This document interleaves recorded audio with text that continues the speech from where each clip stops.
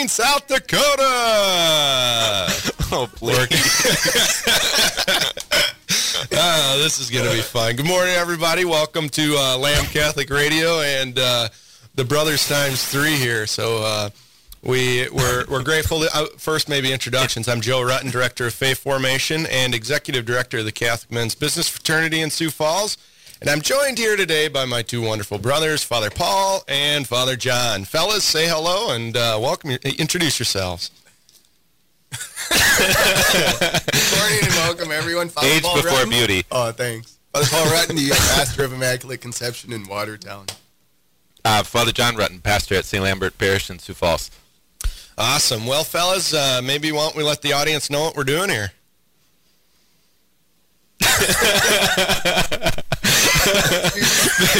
You, John. I'm not. That's even scripted.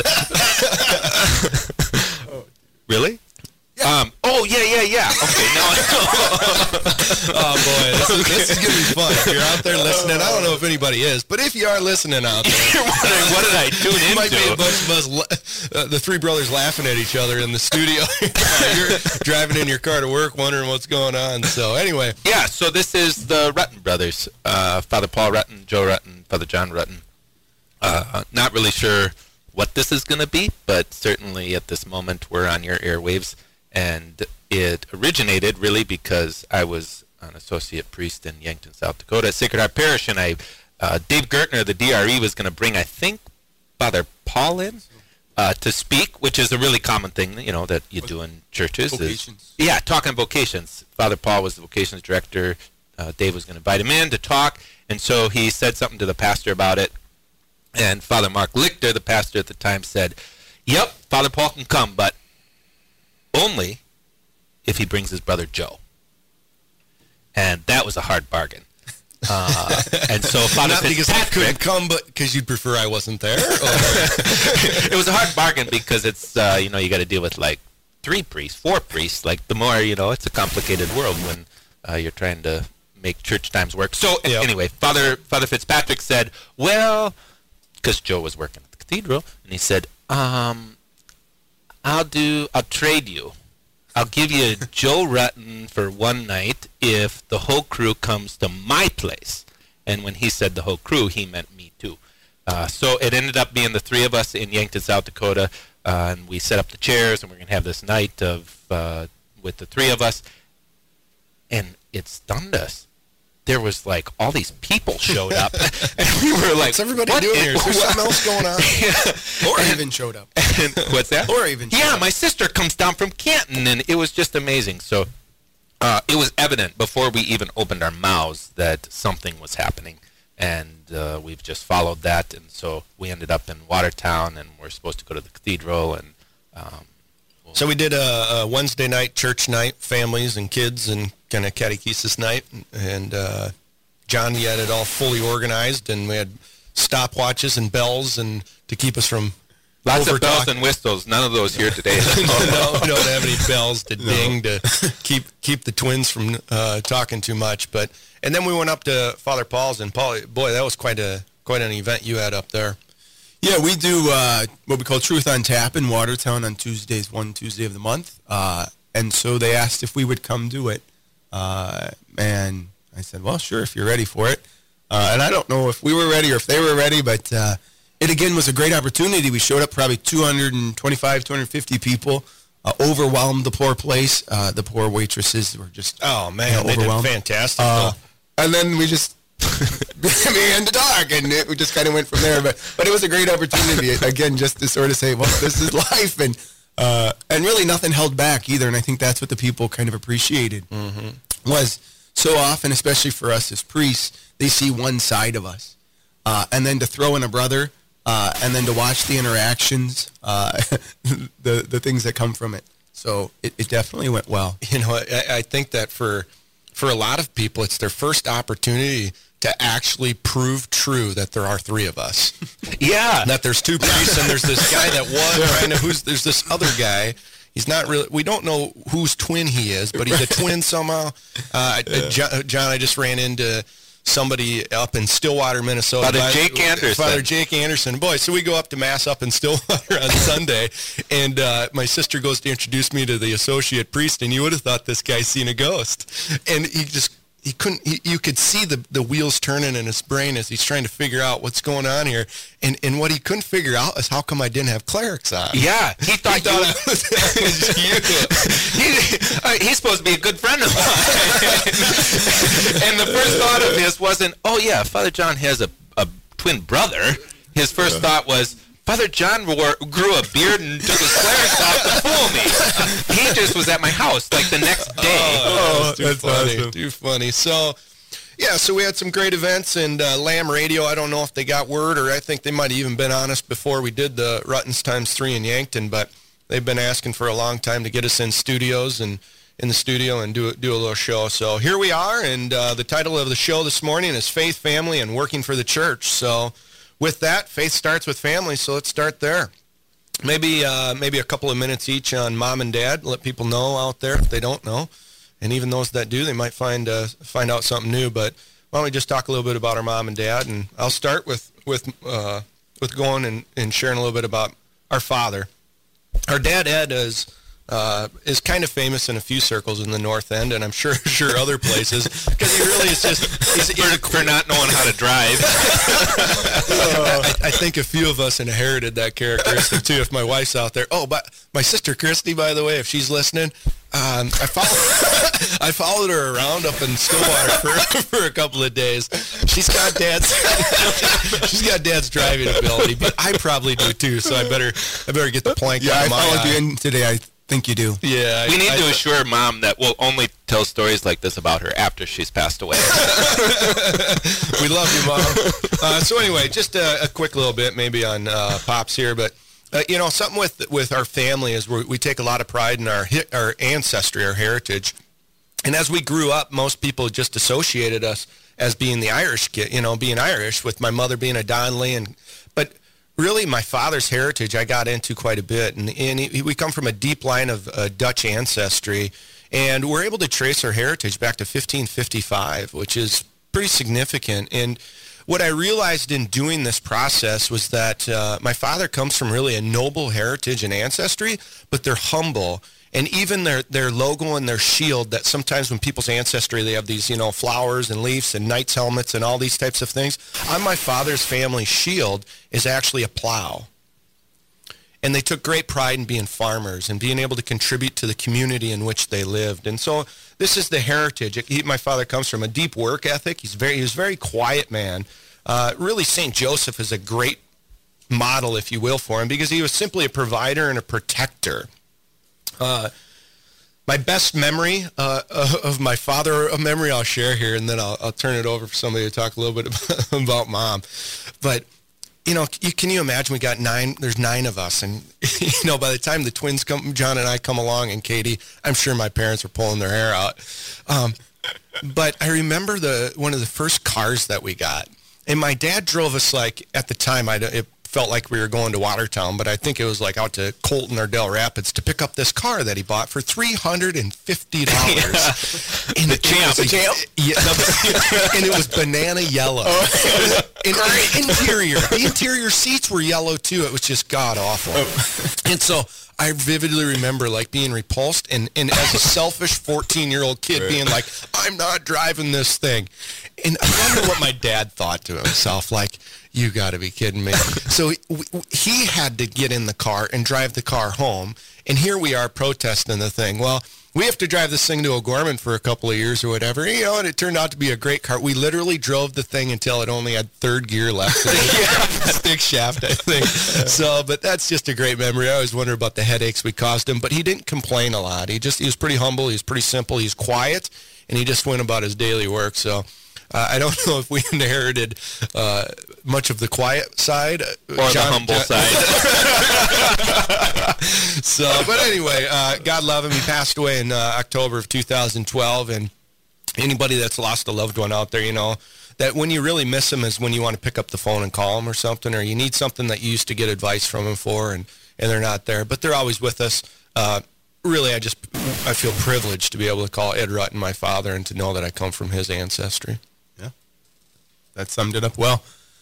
So I get mom. That was how it worked, which is kind of fitting. Again, mom is the youngest of 14. In our day and age today, I don't think we can even fathom what it would be like to have 13 older brothers and sisters and all of this kind of life that you live. And she spent most of her time here in Sioux Falls, and then when her mom died, moved with her sister. And I think, again, just an incredible woman who learned how to roll with the punches. Like, whatever life was going to throw at her, she was just going to figure out how to make the best of it. But in turn, I think she really taught us the importance of family. And the fact that we often knew more of our family that lived further away than Dad's family that lived in town. And I, growing up now, thinking back, I think to myself, I mean, I had aunts and uncles and cousins in Sioux Falls that we just, unless it was graduation, we just never saw them. You know, and that was just the way it was. But Aunt Mary, she lived in Minneapolis, and we saw her all the time. And, you know, or whatever. I mean, it was just like family came and went. And I think the other thing was, you know, her trusting that God would provide in so many ways. You know, again, Dad gave her the ultimatum list of how to get back to Sioux Falls, and you need to find a house within so many blocks of the cathedral. It had to have a fence. It had to be big enough for all of these kids, and it had to be this price, and all these things. And he's probably thinking to himself, there's no way we're moving to Sioux Falls. And lo and behold, she comes to Sioux Falls. She finds the house. It's within 5 blocks. It's got a fence. It's got enough room for all the kids. And she calls and says, honey, we're moving. And we moved back to Sioux Falls. You know, and so just to be able to see that it was. But then at the same time to realize that from her comes this idea that anyone in need is somebody that we can help, will help. Yeah. The number of people that you would meet that would say, well, you know, your mom did this for me, your mom did that for me. And again, I think those are those things even probably with Dad.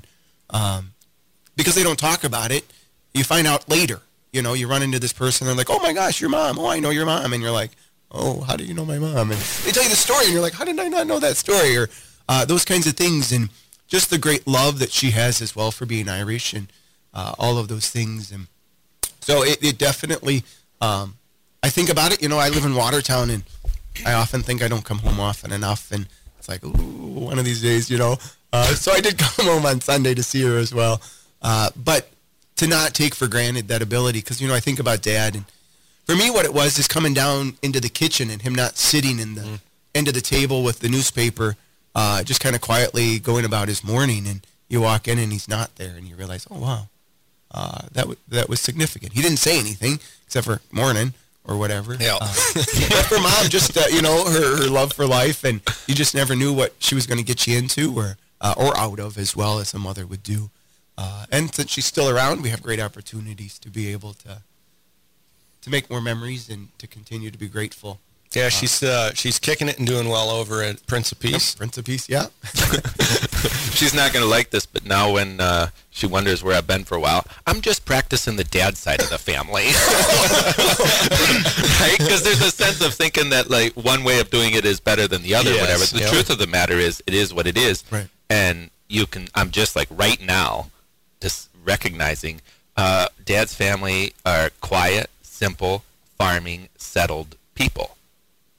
Yep. Well, of course, then, even if you live in town. Mom's family, Grandpa was a train conductor. He was on the train. They moved, like, all the time. They were everywhere. Yeah. The people were, they were transient, trained people who were crazy.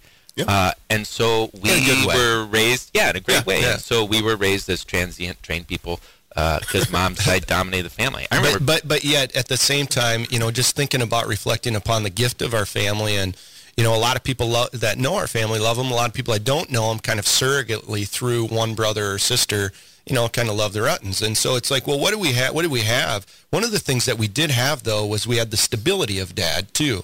And so both were present, where, you know, we grew up in the same house our whole lives. Yeah. And until Dad died, that was, at least for the younger three, and then Paul as well. So we started in Larchwood, moved to Del Rapids, and then ended up in Sioux Falls in 77. But that stability of Dad and that spontaneity of our Irish mother is really what you find in some degree in different percentages in all of us. Yeah, I think it's like if you've ever met somebody that's been raised bilingual, and you listen to them talk, and they'll jump back and forth between the two languages. And I remember asking the guy, well, how do you decide which language to speak? And he said, well, whichever word comes first.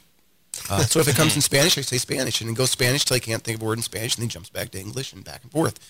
And I think the same thing. We were just raised with stability and this transientism, and so you just roll with it. And so if you're not moving, you're not moving, and if you're moving, you're moving. And it just becomes natural for us to just say, well, where are we at today? Well, we're here. Okay, we'll be here. But if somebody says, let's move, okay, well, we're going to move, and we get up and move, which maybe for us as priests is a helpful thing. Yeah. That ability to stay where you're at, but then the moment you're told to go, you get up and go, and you realize there's going to be new memories and new people and those kinds of things as well. And that everybody's different, and that's okay. Personalities, characteristics. The Lord made them all different. The good Lord made us all different, didn't he, John? That was my dad's famous words that helped me survive seminary. We'll get to seminary and priesthood and all that here down the road. But maybe mom and dad mom together, and dad John. as a unit. I remember kind of growing up. Well, we've all been in different places, and I remember when I kind of wasn't really with the church all that well, and people would, but you guys were, and so people would say to me, not realizing where I was, and they'd be like, "How'd your mom and dad do it?" And it's easy to just give a pat answer. Oh, like they prayed the rosary every Sunday. Well, that's kind of insufficient. Or they, put us in Catholic school. Well, that's part of it. Or they, didn't ground us, or they didn't spank us. Well, maybe they did. Once or twice. So I guess I came to this answer, and I didn't even realize. I said they were broken people, and they knew Jesus was the only answer. Experientially, they knew Christ was their only means to the life that they were looking to save. And as I've gotten older, and as I've come back to the church, and as I've practiced and learned and all this stuff, I'm like, it really is that simple. They knew they were broken people, and they knew Jesus Christ as an experience who was their saving life. And I think that's how they did it. And even before that, though, it's grace. It's God's grace. Nobody's other's family is doing it wrong. Our family isn't doing it right. It's God's grace, and he bestows as he desires. I think of when Dad was dying, he talked about Abraham and Sarah. And you could think, well, why Abraham and Sarah? Well, that's what God chose. Or why King David? Why the 12 apostles? Why Mary? Well, why Monica and Ed? Because that's what God chose. Mm-hmm. And so God's choosing everybody. Right. We have to recognize it. Yep. And I think for us, when I finally stopped looking over at the fence at everybody else's life and started looking at my own, life became beautiful. I discovered I am broken, and Jesus is the only answer. Mm-hmm. Yeah, that's great. Starting with our brokenness, and we remember some people from the outside looking in as we were kids growing up in the north end of Sioux Falls, the Cathedral District. Sometimes there was a sense of, as we got older, nostalgically looking back and thinking, oh, the Ruttons had it. But I remember doing that with the other families, like the Earlys and the Noonans. I wish I was an Early. I wish I was a Noonan. But isn't that the tendency of all of us, really, is to kind of look to the other side of the fence and to think that they have it all. But at the heart of it, that's because we see our brokenness, but we're not willing to lead with that yet. Yeah. And then once we're willing to lead with that, then all of a sudden it's like, yeah, I can be a Rutton and accept it. Just maybe either of you speak a little bit about, as priests, you get a different experience of this, as Catholics as well, but what influence or role did the Catholic Charismatic Renewal play, do you think, in mom and dad's faith life? And then was that passed on at all, or did your experience of that change the way that you do spirituality, maybe? Well, I think for me, I probably knew it more than you guys, which we didn't even really know it a lot in one sense, just because we were younger in the midst of it all. And I think it was a reflection, again, as you said, John, that they were just following. It was what was feeding them. It gave them a community. It gave them a group of people. It gave them a place to be able to experience the love of God. It was what they needed at the time. And then at one moment they sensed something wasn't right, and they just sort of stepped out and said, this was good. This was beautiful. And for me, what I think it did for me is to say, well, you find what's really going to feed you and brings you joy, and then you do it. And so whether it's the Charismatic Renewal, or whether it's the Latin Mass, whether it's just the Mass at your local parish, whether it's doing retreats, whatever it is, if you're encountering Christ, do it. Yeah. And when you sense something changes and you're not encountering Christ in that same way, stop. Yeah. And step back. And so they didn't seem tied to it, like it just had to stay. And instead, it really reflected this It was a place where they were able to meet Christ. I think about it, and it was really kind of fascinating because it was really a small community. And now we've got, your church has this community garden. And it's like, well, we had a community garden too. Yeah. Within the Charismatic Renewal. We had this garden, and everyone went out and picked them. Well, we didn't realize it was so we could eat. Like today, today people do it so it's fun. And it's like, no, it's because we're going to eat this food, and like we need this food, and we'd can it, and it'd be in the basement. And it was just that beauty. Like somebody had land, somebody had the ability to farm. We had lots of kids to pick it all. So those kinds of things, I think that for me was what I saw from it. And so, I can see the beauty of it. Do I feel like I need to be all in? No, but I don't push it away because it's not, my spirituality. Yeah,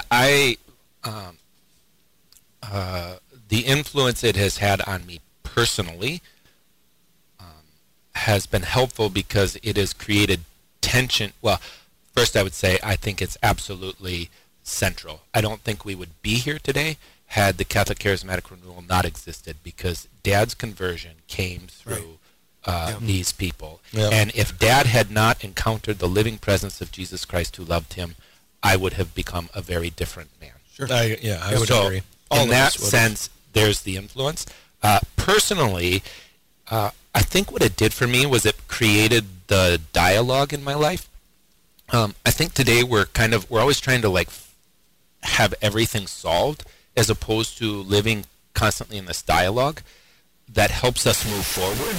And the renewal helped me have a dialogue, because I tend toward structure and order and perfection and just getting it right. And the renewal always was this sort of free and moving and sentimental and feelings. And so for me, I think the influence has been it's helped me dialogue with my own heart and find a way forward in my personal relationship with Christ.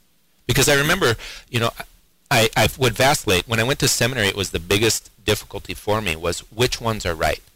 Oh. The liturgy, traditional, Orthodox, or this charismatic, free spirit. And I knew Mom and Dad, so I couldn't discount that. Yes. But then I went to the ordination of some good friends of mine in a very traditional religious order in Chicago, and this young man spoke about Jesus Christ in a way that just floored me. And I was like, yeah, it's all one. We're all looking for this presence of Christ who changes us, and so it's been good for me to dialogue. Awesome. Well, Monica and Ed were blessed to have 9 children. Dad came from 8, Mom came from 14, and then they decided, 9 was theirs. And so just the brothers and sisters and growing up with a big family, we don't have to spend a lot of time on it right now. Maybe we can get to that in the second hour a little bit more, but maybe just on your brothers and sisters, if you got a thought or two about Rick, Christy, Laura, Shelley, Tom, Paul, John, Joe, Katie. One more time. Rick, Christy, Laura, Shelley, Tom, Paul, John, Joe, Katie. And my biggest problem with that is that I'm supposed to come before John. Everybody. Even the stockings at Christmas. I got a bone to pick with my father when I get to heaven. Gosh dang it. So the stockings at Christmas coming down the staircase, you start with Rick and you go down to Katie, but it's supposed to go Joe, John, Katie. I'm older. And they always is John, Joe, Katie. And it's wait a minute here. It's this has damaged me psychologically. So anyway, maybe just the brothers and sisters, a minute on them if you want to throw anything out. Well, I guess I just always say what I was grateful for with it all is, if you would take your classic high school, somebody from every clique lived in our house. Oh, yeah. We had cowboys, we had cheerleaders and homecoming queens, we had people in the band, we had people who were in anything, we had jocks, we had people that were smart, people that were not smart. Everything lived in our house. Yeah. And you had to figure out how to, at least tolerate them and to see the other side. And for me, that's what I just was always grateful for. When I would walk through the halls of O'Gorman, I'm yeah, I could see that that's my brother, or that's my sister. And in fact, there was a moment where somebody didn't know Tom and I were brothers. And they said to Tom, that's really nice of you to bring that kid to school every day. And Tom's probably, he's in my house every morning waiting for a ride, so I should probably give him a ride. And they're like, what? And they're like, oh, yeah, that's my little brother. And they're like, how are you two brothers? And it's well, I don't know, but we are. Yep. And it was well, okay, we were different. It's interesting you say that, because by the time we got to O'Gorman High School, I was I was like a chameleon, and actually I needed to work through that at some point. Like, who am I? Because I was so fluid in my ability to interact or relate to different, and I guess, and now I'm just seeing right here, this is partly why, is because I knew how to relate to somebody that was from the country, that somebody that enjoyed bull riding, somebody, I knew how to relate to somebody that wasn't really interested in things, but was interested in the band or. Yep. So. Yeah, and for me, it just that to realize that we're all different, and that's all right. But to find your passion, find your gifts and your passions, and then to go after that. You know, you think of like Tom. Tom struggled with school. I think he's dyslexic, but when you take a look at that, you say, all right, well, the reason a kid might be struggling, we want to talk about, we want to look at, but then he becomes the entrepreneur builder. He becomes the guy that runs the family business and is building pole barns all over the state and has a successful business. And all of a sudden I look down and I'm like, man, that kid's got gifts. And I really believe that in today's world, we look at our children in a real boxed mentality of this is what it means to have a successful child, and that is completely not the way it is. And then you look at Laura, entrepreneur, and then you got a bunch of teachers with Christy and the caretaker. With it just, we're all different. The Lord blesses us all. And I'm just, grateful really to call everybody brothers and sisters, because it really has been a great ride. And we'll get to more maybe on them in the next hour. But let's take a look here as we flip over and transition out, and maybe we'll move over to the gift of family. Let's kind of wrap up here. Being a Ruttan, you're North Enders, right? Absolutely. Now, there's a few people out there listening. I had people texting me and calling me and said, are you going to talk about the North End at all? So we better give a shout out to the North End of Cathedral. Just tell me a little bit about growing up a Ruttan and your thoughts on what it was like in your early days. I guess, I wonder, do they know who we are, I wonder? That just hit me. Well, we aren't going to introduce ourselves every time, but it just, I see. I wonder if, somebody just jumped in and they're like, I'm Father John, or I'm Father Paul, or they're listening to the radio and they're like spinning. Yeah, well, welcome to my mom and dad's life, spinning. Growing up in the North End, I feel like we experienced one of the last neighborhood parish experiences. Yep. We grew up like my mother and her generation grew up in the North End. Sure. You knew everybody's house and where they lived. You knew whose houses were open at what times. You knew where they sit in the church and what pew is theirs. All these different things. So the gift, I think it all was to me, was the gift of hospitality. I didn't realize it. This show is really interesting. I'm learning so much. I didn't realize it until I sat down. Like, I have this huge desire in the parish of St. Lambert's to help people recognize the gift of opening your home. Oh, sure. Like, let people in your house. Like, you have no idea how beautiful. Even if they don't belong there. Even if they don't belong there. Yeah. Like, the one that doesn't belong there is the one who's going to bring Christ. Yep. And I learned that from just living at 732 West 8th Street. Yeah. Yep. And so I guess that would be the thing that... And I realize that actually today doesn't come natural to most people. Sure. Whereas maybe even it's almost like, let's take hitchhiking. Nobody would hitchhike today for the most part. We don't look at... But you know what? In the 70s, that's a pretty common way to get around. Sure. I think that previously, opening your home was much more common than it is today. But you're missing something if you don't open your home to people. Well, sure, but I think even the danger is, even when there's no threat, we won't open it up. Yeah. I can still remember our parents were at the prayer group, and again, 9 kids in the house, and they say there's this single woman who's pregnant and she needs a place to stay in. My parents raise their hand and they volunteer, and it's like, we got 11 people in this house. What are you doing? What are you doing putting another person in this house? And it's like, oh my gosh. But it's like, well, what threat is that? It was a threat to me, because then we got moved down to the little kitty table. I know. But again, I think so much like the threat is they're going to see our house, they're going to see our way of life, or all these things, and they miss out on the opportunity to meet somebody and to really be Christ in that sense.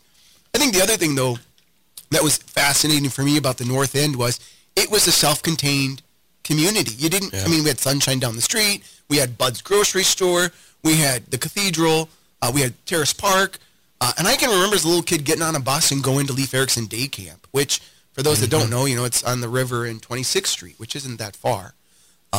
I had no idea where I was going. I mean, I remember riding this bus, and I'm like, what did my parents do to me? They're shipping me all the way out to the middle of nowhere. And I got to this camp, and I'm like, I have no idea where I'm at. I remember one day in high school driving by Leif Erikson, I'm like, that's Leif Erikson? That was where I went. I was like, it was a letdown. But our world was so small. Yes. This idea of going to another church, like we didn't, like you just didn't know, like you can do that. Like, no, it's 9 o'clock at the cathedral. Like there wasn't an option. It wasn't like, well, what's convenient? Yeah. And again, I think that identity, though, as well, that I think people are longing for, it gives you one, and then you have to figure out who you are within it.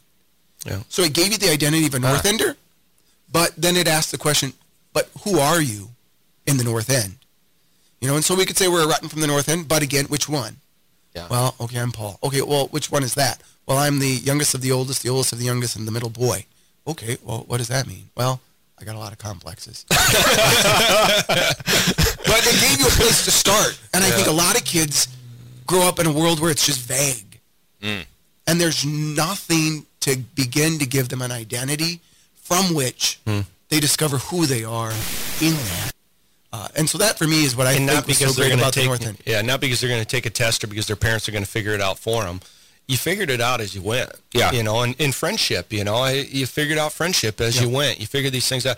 It was much less of a puppet type of being raised. I mean, to some degree, we raised ourselves a little bit, but not really. We had that structure. We had the support. We had the safety. We knew we had security. But within the neighborhood of the North End, we had free reign. If you played ditch 'em until 10:30 at night in the dark, it was a great way of growing up. And like you said, John, I don't know that it's the last, but certainly it's nostalgic. And for the cathedral, I don't know that it'll ever exist like it did then in the cathedral, where you might have 30 kids on a block. So awesome. Well, being a North Ender was certainly a great privilege, growing up with the Noonans and Earlys and Pyatts and Signers, Overlands, the whole crew. And then there was always the question, the Brueggemans, the Pocolas, the Overlands. Sorry if we forgot you. And then there's those surrogates that, like, are they really a part of the North End? And those are the ones that lived south of the Loop. Oh, yeah. And it's like the Evans was stuck in between it. Yeah, And what about the Ellerbrooks? The Yeah. Ellerbrooks certainly would say they're a North Ender. So anyway. And the rare people like the Heitzlers who... Yeah. They moved in and then moved out and still, because once you're a North Ender, always a North Ender. I think that's a good way to end here, folks. Father John Ruttan, Father Paul Ruttan, and Joe Ruttan coming at you live here with the Ruttans times 3, reflecting on faith, family, and working for the church. We're going to take a break, and we'll come back at you after a bit.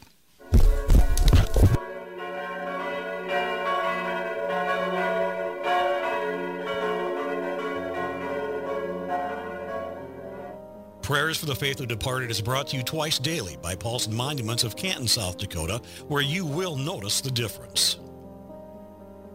We would like to pray today for the repose of the souls of Wayne Erpenbach, Anna Knapp, and Herman C. Mayer. Eternal rest grant unto them, O Lord, and let perpetual light shine upon them. May the souls of the faithfully departed through the mercy of God rest in peace. If you have a deceased family member or a friend that you want us to pray for here at Lamb Catholic Radio, call us at 605-275-4659 or email the name of your loved one to info@lambradio.com.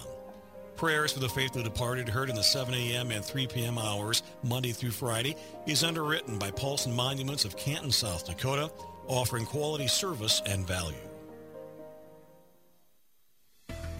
The Diocesan Calendar is brought to you by Jameson Rounds, business broker partner with Murphy Business, Dakota Lakes.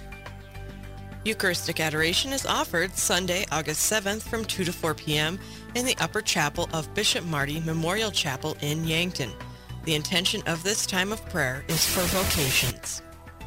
The Presentation Sisters are partnering with Wildwater West for a day at the park on Thursday, August 11th from 11 to 8. They'll be collecting teddy bears to distribute to the ministries of the Presentation Sisters, and we'll have lots of fun games and activities to share the mission of the sisters. There will be a discount of about 50% off the gate admission at the water park for the day with a donation of a teddy bear. If you have any questions, contact Jen at 605-271-0468. This diocesan calendar has been brought to you as a public service by Jameson Rounds, business broker partner with Murphy Business, Dakota Lakes. You will do anything for your children. So will we. From the very first day, we will make them feel at home and make sure they know they are loved. We will give them the freedom to pray and the opportunity to serve. We will help them become leaders and make the most of each day God has given them. They will leave walking confidently on His path. So always know, you are welcome, you are invited, you belong at Sioux Falls Catholic Schools.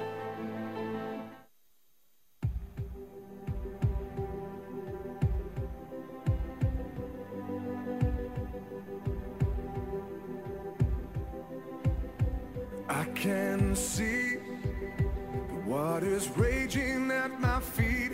I can feel the breath of those surrounding me. I can hear the sound of nations rising up.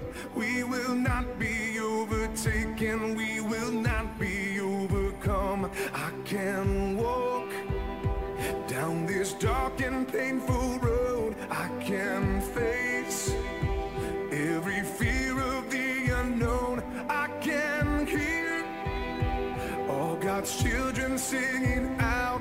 We will not be overtaken. We will not be overcome. The same power that rose Jesus from the grave, the same power that commanded dead to wait, lives in us, lives in us. The same power that moves mountains when He speaks, the same power that can calm a raging sea, lives in us, lives in us. He lives in us, lives in us.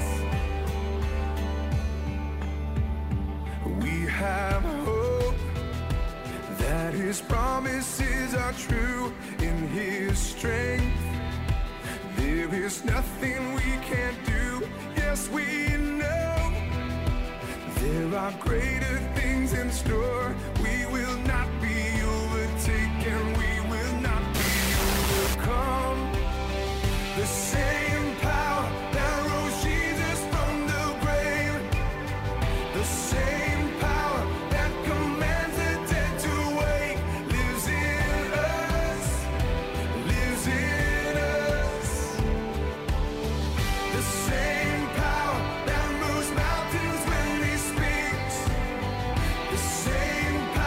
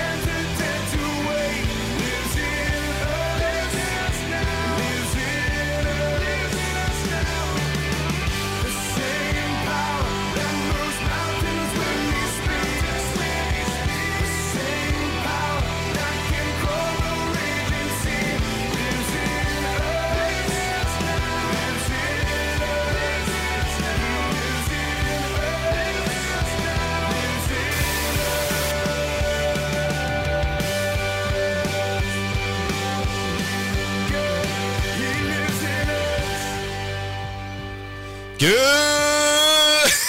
All right. You're not Robin Williams. All right, everybody. If you're out there listening in your cars or at home on your computers or wherever you might be, most people are probably headed to the office about right now. We got about 15 minutes before, 20 minutes before 8. And I was thinking about that. I got to get out of here at 8, but I think God gave me like the best time. After that, kind of downhill. It's a little bit. Everybody goes to work, Unless you're a teacher, right? You know, teachers, they're still kicking it right now. So shout out to all the teachers out there, Shelley, everybody that doesn't have to go to work at 8. But anyway, and we're joined here with the Rutten times 3. The Rutten brothers, Father Paul, Father John, and that's a third of the 9. But we're grateful to be here, just doing a little couple hours this morning, reflecting on faith, family, and working for the church. And with that, we'll keep her rolling and turn it over to the fellas here to share a little bit from family into our faith, raised under the spires of the cathedral in the north end of Sioux Falls. Take an opportunity to share with us and share with the people listening what it was like growing up in the north end at the cathedral, particularly, and as a Catholic in your own faith experience. One thing that comes to mind for me is, as I've gone out to other parishes in the diocese, I realized that not everybody had the breadth of experience with the priesthood as we did. Because when we were growing up, there was a pastor, and then there were 2 associates, and then other stragglers on, and a deacon, and so I just think about Father Dave Rourke and Father Terry Anderson and Father Jack Reedman and Bishop Kettler and Monsignor Barnett, and we just Father Al Krizapolsky, and he used to pay you if you could spell his last name when you were like in 2nd grade, and Monsignor Mangan. I remember JMJ, like he always wrote JMJ, come into the classroom every time, and so I think that's a gift of that era and of that time. Is now you have a couple of priests maybe in your whole life that you really, or as you grow up, that was a unique and graced thing, I believe. I think then just the being at the cathedral, you just became comfortable with a kind of the different aspect of the church. Like the bishop was there. It was a big, beautiful cathedral. You could see it from your house. It was really the focal point of it all, and in that, the understanding then of that great gift that we were being given, and the idea of trying to pass that on at the cathedral, even in the transition of all these different priests, there was still the continuity of the faith. It was still the same faith. It was still the same Mass. You were still learning the same things from all of these different people, and it really gave you that appreciation that while the faith stays consistent, the way in which each of us lives it is going to be unique to ourselves, and the goal was to figure out, how do I live this as I am, and not as somebody else maybe would want to live that. As I kind of reflect a little bit back upon it, I'm working there now as the director of formation, and so I'm really privileged. I feel very grateful when I do my programs and run the church events. Here are the people that I grew up. I was a kid, and they were the parents of my friends, or they're anyway. And now I look at it and I think, well, wow. Now I'm here ministering with them and to them, but what I realize is that faith isn't guaranteed to be passed on. That because it was there in the 80s doesn't mean it's going to be there today, unless there's people there that are living it in a vibrant way and are passing it on themselves, and that we can no longer just rely on the priest to carry that water, but that as laity, we need to come forward as a parish, and in all of our parish communities, in our whole diocese, and wherever we come from. It's all of our responsibility to bring faith to life and to live it out in your unique way. But particularly, I have one word here, and that is, but in your brokenness. Sure. Because nobody at the cathedral ever thought about themselves in a highfalutin way. Typically, we just understood that we were common people, but we were broken, and you needed faith in order to get through the brokenness. And so that's what I think I experienced in the necessity of faith growing up at the cathedral in the North End. It was normal, and I'm just grateful for that as well. You two obviously come out of that experience with the priests, and then you become priests yourselves. maybe share with us a little bit about kind of your unique view as in your priesthood. I don't know that you need to share your vocation story this time, maybe another time, but just share with us a little bit about what it's like being a priest for you. That's a big question to try to answer in a short amount of time. It is definitely a different perspective. And what I found for me as a priest is I've tried to reflect back on what impact did the priests have in my own life as a kid in different ways, whether it was serving Mass for them and trying to make sure, that you knew kind of how they wanted it done, or whether it was them coming into the classroom or on the playground or coming to the house, those kinds of things. And that reality that it was important, and I think for me, to meet people outside of church. I think about that, and I think to myself, if all I knew of the priesthood was Sunday, I wouldn't be a priest. Because that doesn't excite me in one sense. Putting on all these clothes and stand up in front of 150 people or 500 people, whatever, and then shaking hands, and like that doesn't excite me at all. And I think to myself, how many little kids think that's the priesthood? Yeah. But for us, it was, you'd see a priest walking down the street, you'd see one come to your house, they were around and they were real people, and Bishop Dudley would come over, and there was this sense like, no, they were real people that needed to eat, needed a place. So I find that I'm always like inviting myself to people's houses. Yeah. Are you guys having supper tonight? It doesn't help that most of us prefer not to cook. But I think for that reality, for them to see that the priesthood extends beyond Sunday in the church setting, that you're a real person and you've got interests and hobbies, and you're part of your life, and yet at the same time you're not. Yeah. You know that there's not just one family, but you've got all of these families, and so there's that kind of tension as well. But for me, I think that was the part that I enjoyed. I see the picture. We've got a couple of them with Bishop Dudley at the house, and it's like you just stop by. Yeah. And so things like that for me, I think that's probably what I take away. Awesome. Yeah, I think what you also mean is Sunday or Mass is like ministry, and I think right now is a concrete example of that for my life. That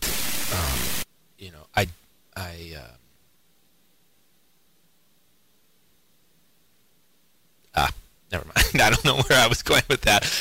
Well, I know where I was going with that. I'm wearing this headset right now. I don't want to wear this headset. That's where I was going. If you're out there listening and you're not watching, Father Paul and I have these nice little studio setup microphones with arms, and we can move them around and act all cool. And I gotta wear this.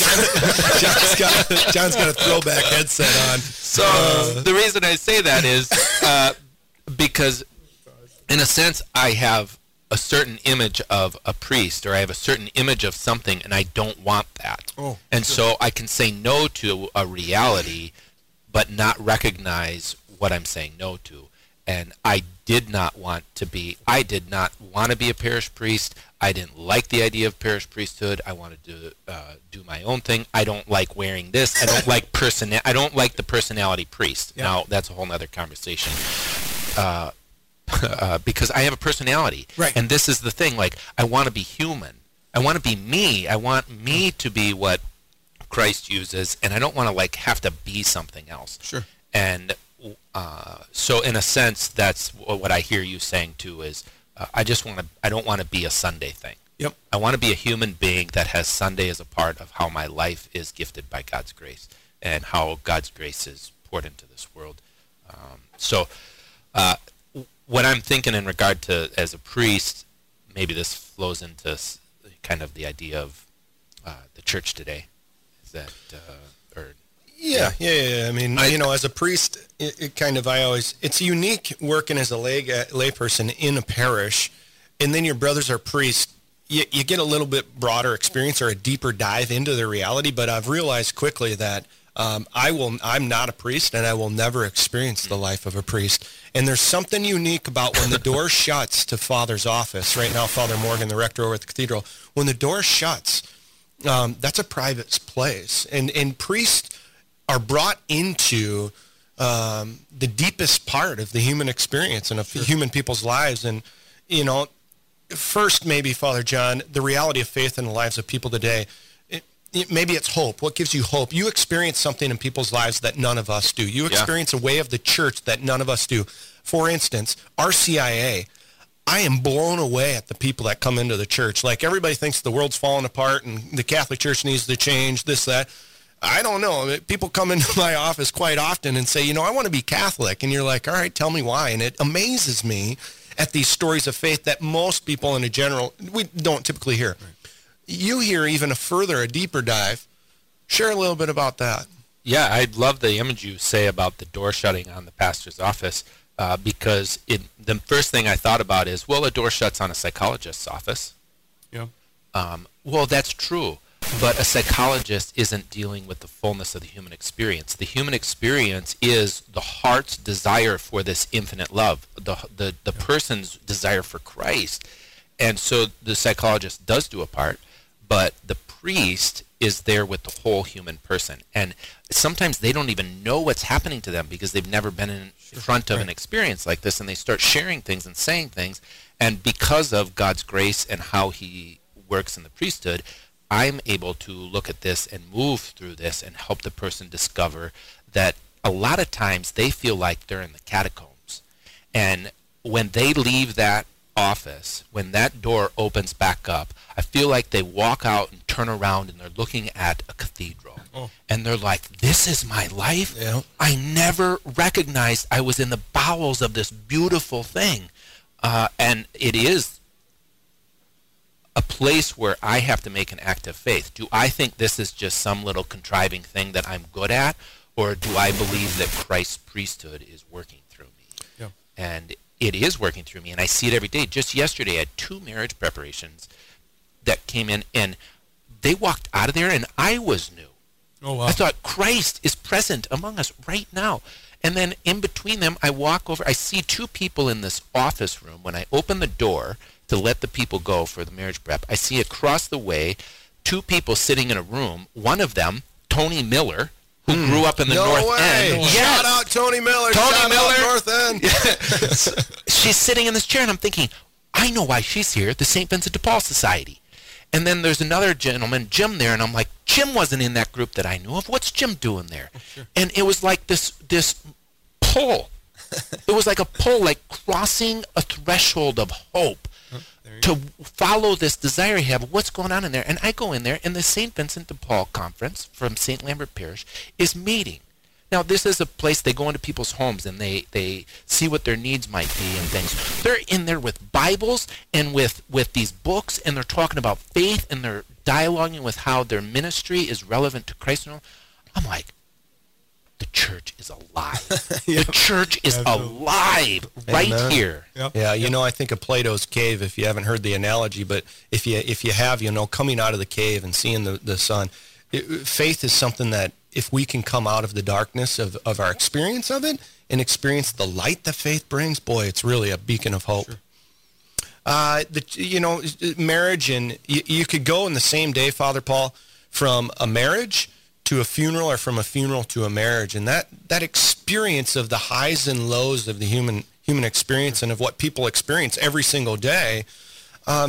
What are the challenges that presents as a priest? Yeah, that is one of those things that I think people don't quite fully realize. And I remember newly ordained, I was at St. Mary's in Aberdeen, and I was on my 3rd Mass for the day. And I had the parish Mass, I had a funeral Mass, and then I was doing the school Mass. And I kind of started to chuckle to myself because I thought to myself, these kids don't care. These kids don't care that I just buried this person 3 hours ago. Nor do they need to be burdened with this. Yeah. And that real challenge of having to say, do I cast my burdens upon people that they don't need them? So even actually, Father John and I were on a 2-week vacation, and I came home, and I actually had a funeral and a wedding on the same day. Oh, wow. And I just kept thinking to myself, Lord, please let me not confuse the funeral with the wedding and the wedding with the funeral. And some were like, well, aren't they about the same thing? No, they're not the same thing at all. Once forever, forever, forever. But that reality, again, of these people don't care. Yeah. The people at the funeral don't care that I've got a wedding. Not that they're not sympathetic, but I have to be where they're at. Yeah. And that real challenge, to be able to truly be present to the moment. Yeah. And I think in our world today, we're always moving ahead. We're always going back. We're all over the place. You know, Yeah. Try watching the news and you got 5 different things going on at the same time. And, the priesthood says, no, what's most important is this moment, right now. This is all we have. And can I be present to the moment? If I'm supposed to be sad, I'll be sad. If it's a joyous moment, I'm going to be joyous. Yep. If it's a moment, I'll be a moment. And that's really hard because sometimes you're not in a place where you should be, and so you can't be with them. And then you sort of leave them longing and wondering, what was that all about? You know, what was Father's problem? And it's like, well, so I would say that's probably the thing most people don't really fully grasp. Well, we're grateful for your priesthood, obviously, as your brother, and to the brothers and sisters out there listening, Mom, Dad, to everybody in our community and our diocese. We just say thanks for your priesthood, for the gift of your vocation, for saying yes to that vocation, because Christ can't come to us in a sacramental manner unless people say yes to priesthood, and so we're really grateful for your yes. Father John, you have to depart. You have to go work. I know if you're listening out there, Father John has to go work. They do work outside of Sunday. And it's not just a Sunday gig. They get 6 days off, but you have Mass at 8:30 over at St. Lambert. We're grateful. Thanks for joining us. And if you're just tuning in or you're getting ready to head into work this morning, you're listening to Rutten's Times 3 here at Lamb Catholic Radio. Rutten Reflections on Faith, Family, and Working for the Church. I'm joined here with Father Paul Rutten, pastor up at Immaculate Conception in Watertown. Father John Rutten over in the east side of Sioux Falls at St. Lambert Parish. And any final reflections, Father John, before you have to take off? He's speechless. Mark this moment.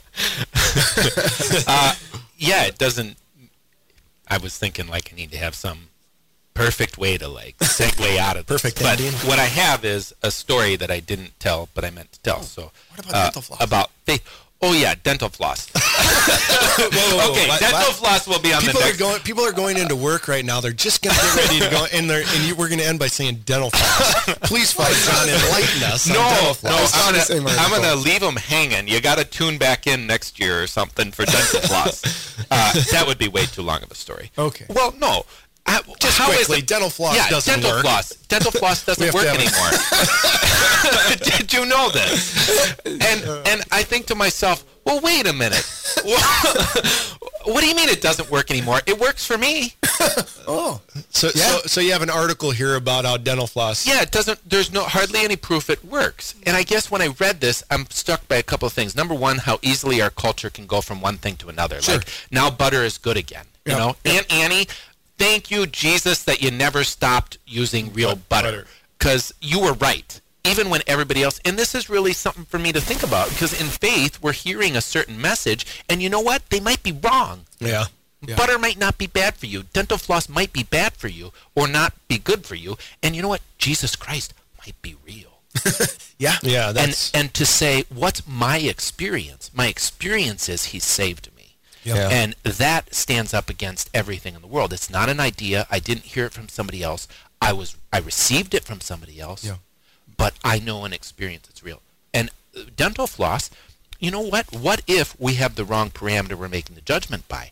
I don't want to sit in that dental chair for 2 hours and have them drill my mouth into a pummel. Dental floss, when I go in there now that I started flossing, when I go in, I come right back out in like minutes because my teeth are kind of already clean. Anyway, so I just thought, you know what? Maybe we have the wrong judgment we're using. What are they talking about? Anyway. I got to go see my dentist here. Yeah. Well, So here's the final story. There's dental floss. We ruined it. Now you don't have to tune in next time. When we're talking about faith, I'm convinced that my life changed when I recognized it was a concrete experience. I always thought of faith as you don't see. And so I had this idea. It somehow was like disconnected from my life, and it was an idea.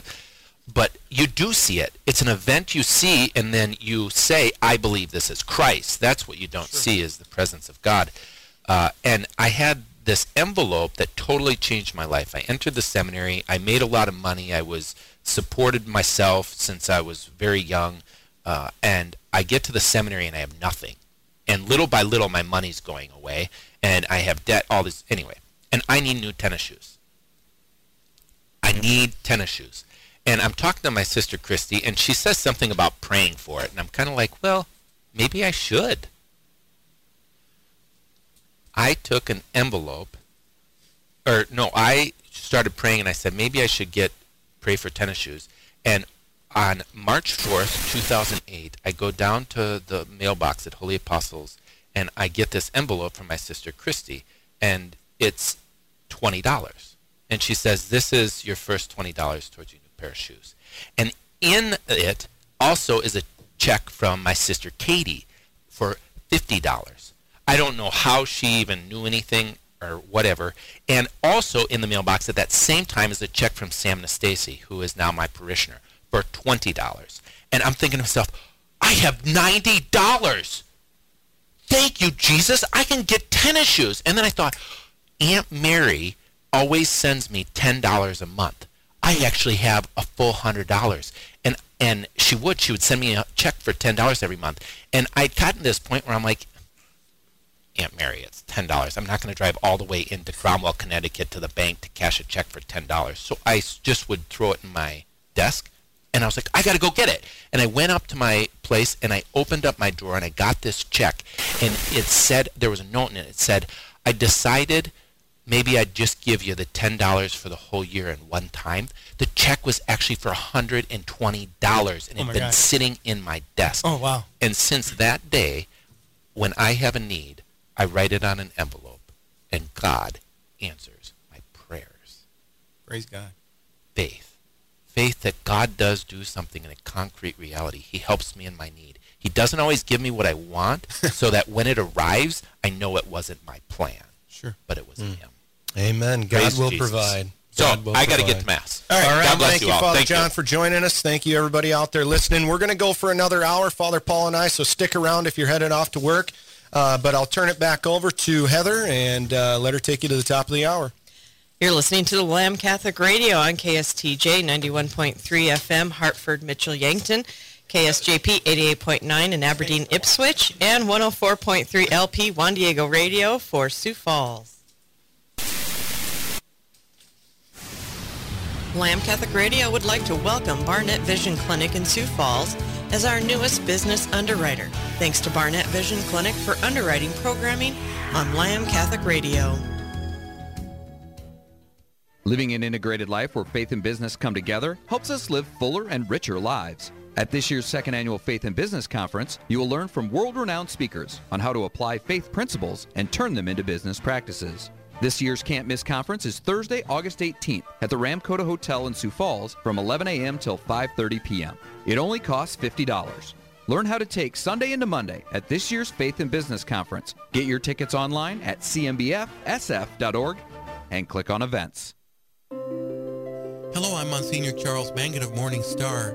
Please join us this Thursday, August 4th at 2:30 in the afternoon as we explore Our Lady and the Holy Year of Mercy, Part 9. Please join us.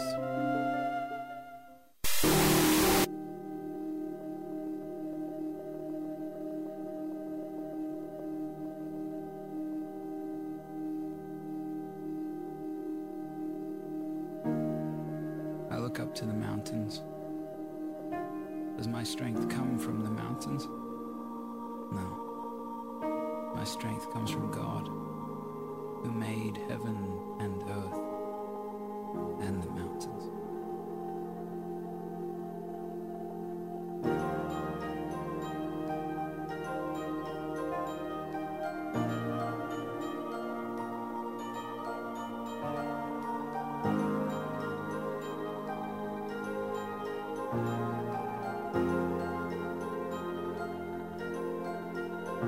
When confusion's my companion and despair holds me for ransom, I will feel no fear. I know that you are near. When caught deep in the valley with chaos for my company, I find my comfort here.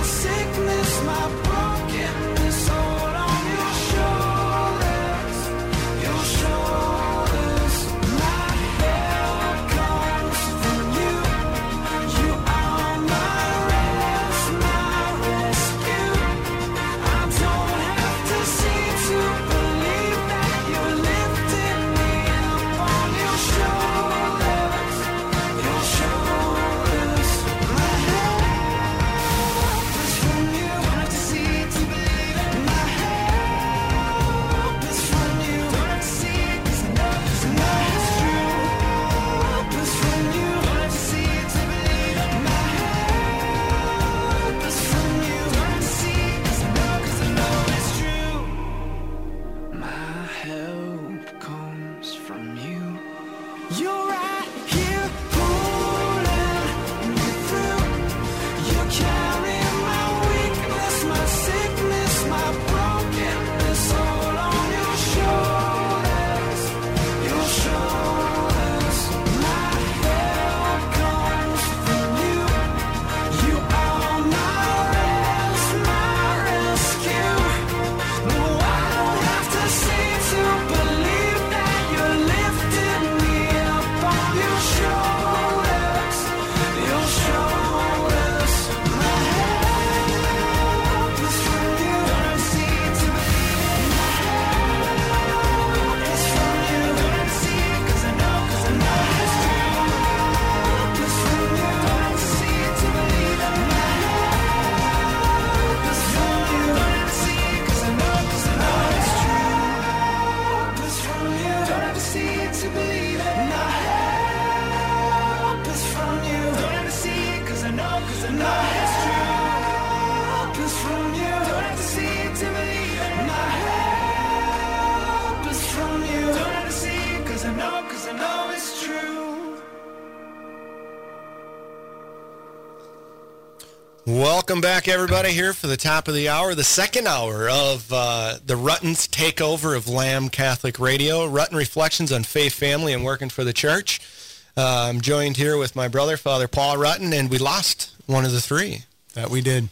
We found out that priests work on Wednesdays. You had to go to work. So, but Father John was here with us, and now Heather Carroll is going to jump into the mix and just make sure that we can kind of play this off. But Heather, you're a professional at this, so every once in a while you just kind of take it, and if you got a few things, but you jump in the mix. So if you're wondering who the lady is jumping in, that's Heather Carroll. She works here at Lamb Catholic Radio, and it's her actual show. She just gave us the slot this morning. It was an easy decision. Yeah, well, we're grateful. This has been a lot of fun, and it's funny, Twitter and these types of things, you can kind of get instantaneous feedback, right? We got people watching. We didn't really, we were like, oh yeah, there's people watching.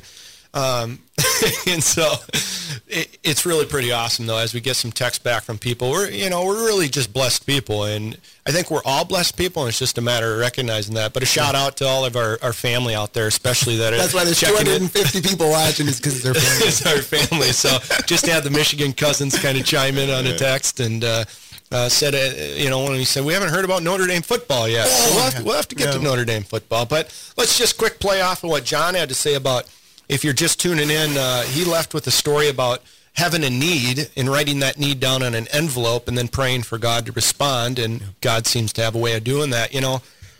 Our father built the monastery, the Carmelite monastery out in Alexandria, South Dakota, and my father was pretty simple.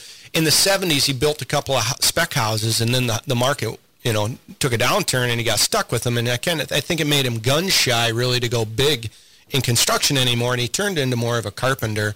And this experience of when the Carmelites said, hey, we want you to build our monastery, this is $1 million building, like, I think Tom had a bigger role in actually getting the thing built, probably, but they would talk about having to pay for, Dad would say, hey, I need a check, to pay some bills here over the course of the process. And they would literally take and write a number on a piece of paper, put it in a little pouch, and put it in the hands of the statue of St. Joseph in their monastery. Wow. And there's a great story of needing, it was like a $50,000 bill there, a check that Dad was needing from them. And they did this, and they put it, and lo and behold, a letter shows up from a lawyer in New York from somebody they don't know who had passed away, and in the estate there was a donation out of the will of $50,000 to the Carmelite monastery. This is real.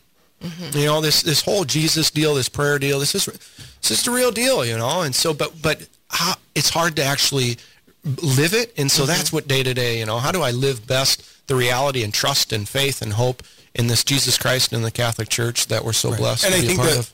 The difficulty is it's not this gospel prosperity. It's not just this ability to say, well, whatever I want, I just ask for it and I get it. Mm-hmm. But it's, again, as we've said before, it's realizing my poverty and that I can't make it happen. Mm-hmm. Yeah. And so I'm going to let God truly take care of me so that when it shows up, I have no doubt that it was not of my own accord, but it was really God providing.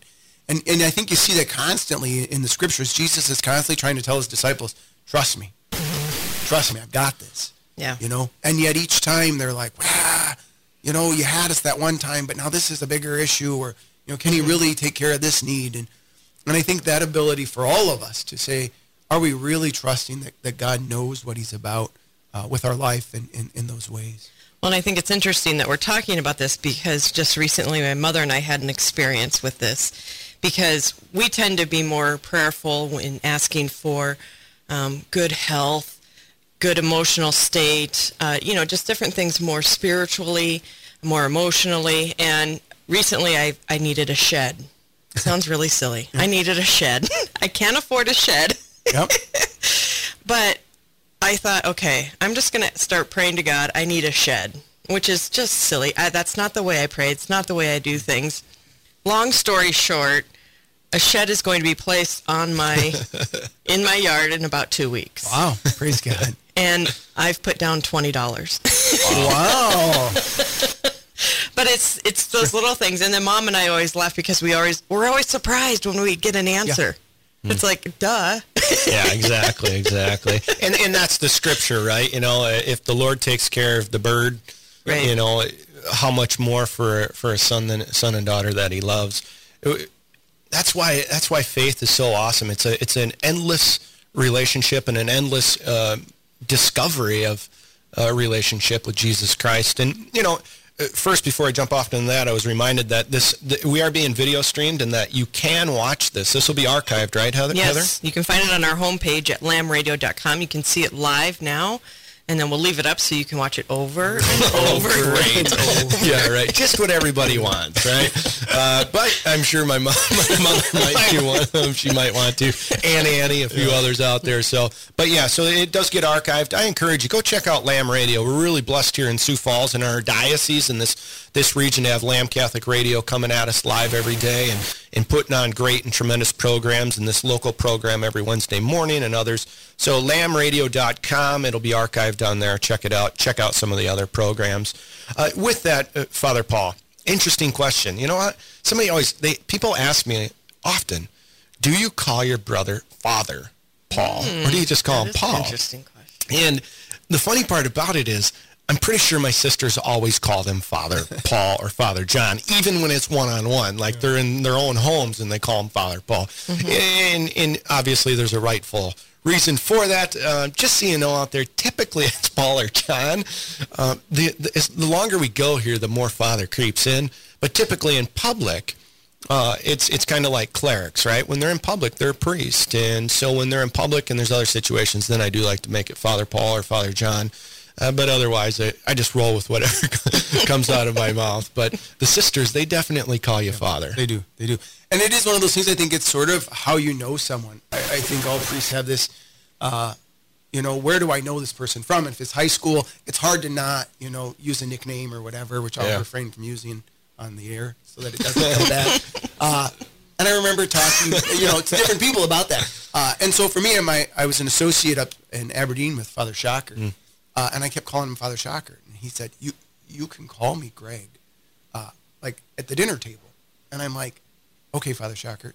And I just couldn't, like, it was just hard to, like, shift. Well, it's like your teachers, right? It's just hard to shift that mentality. And so I often will look at that, and depending on who it is and how they say it, I'll either roll with it because it's like, well, what do you expect?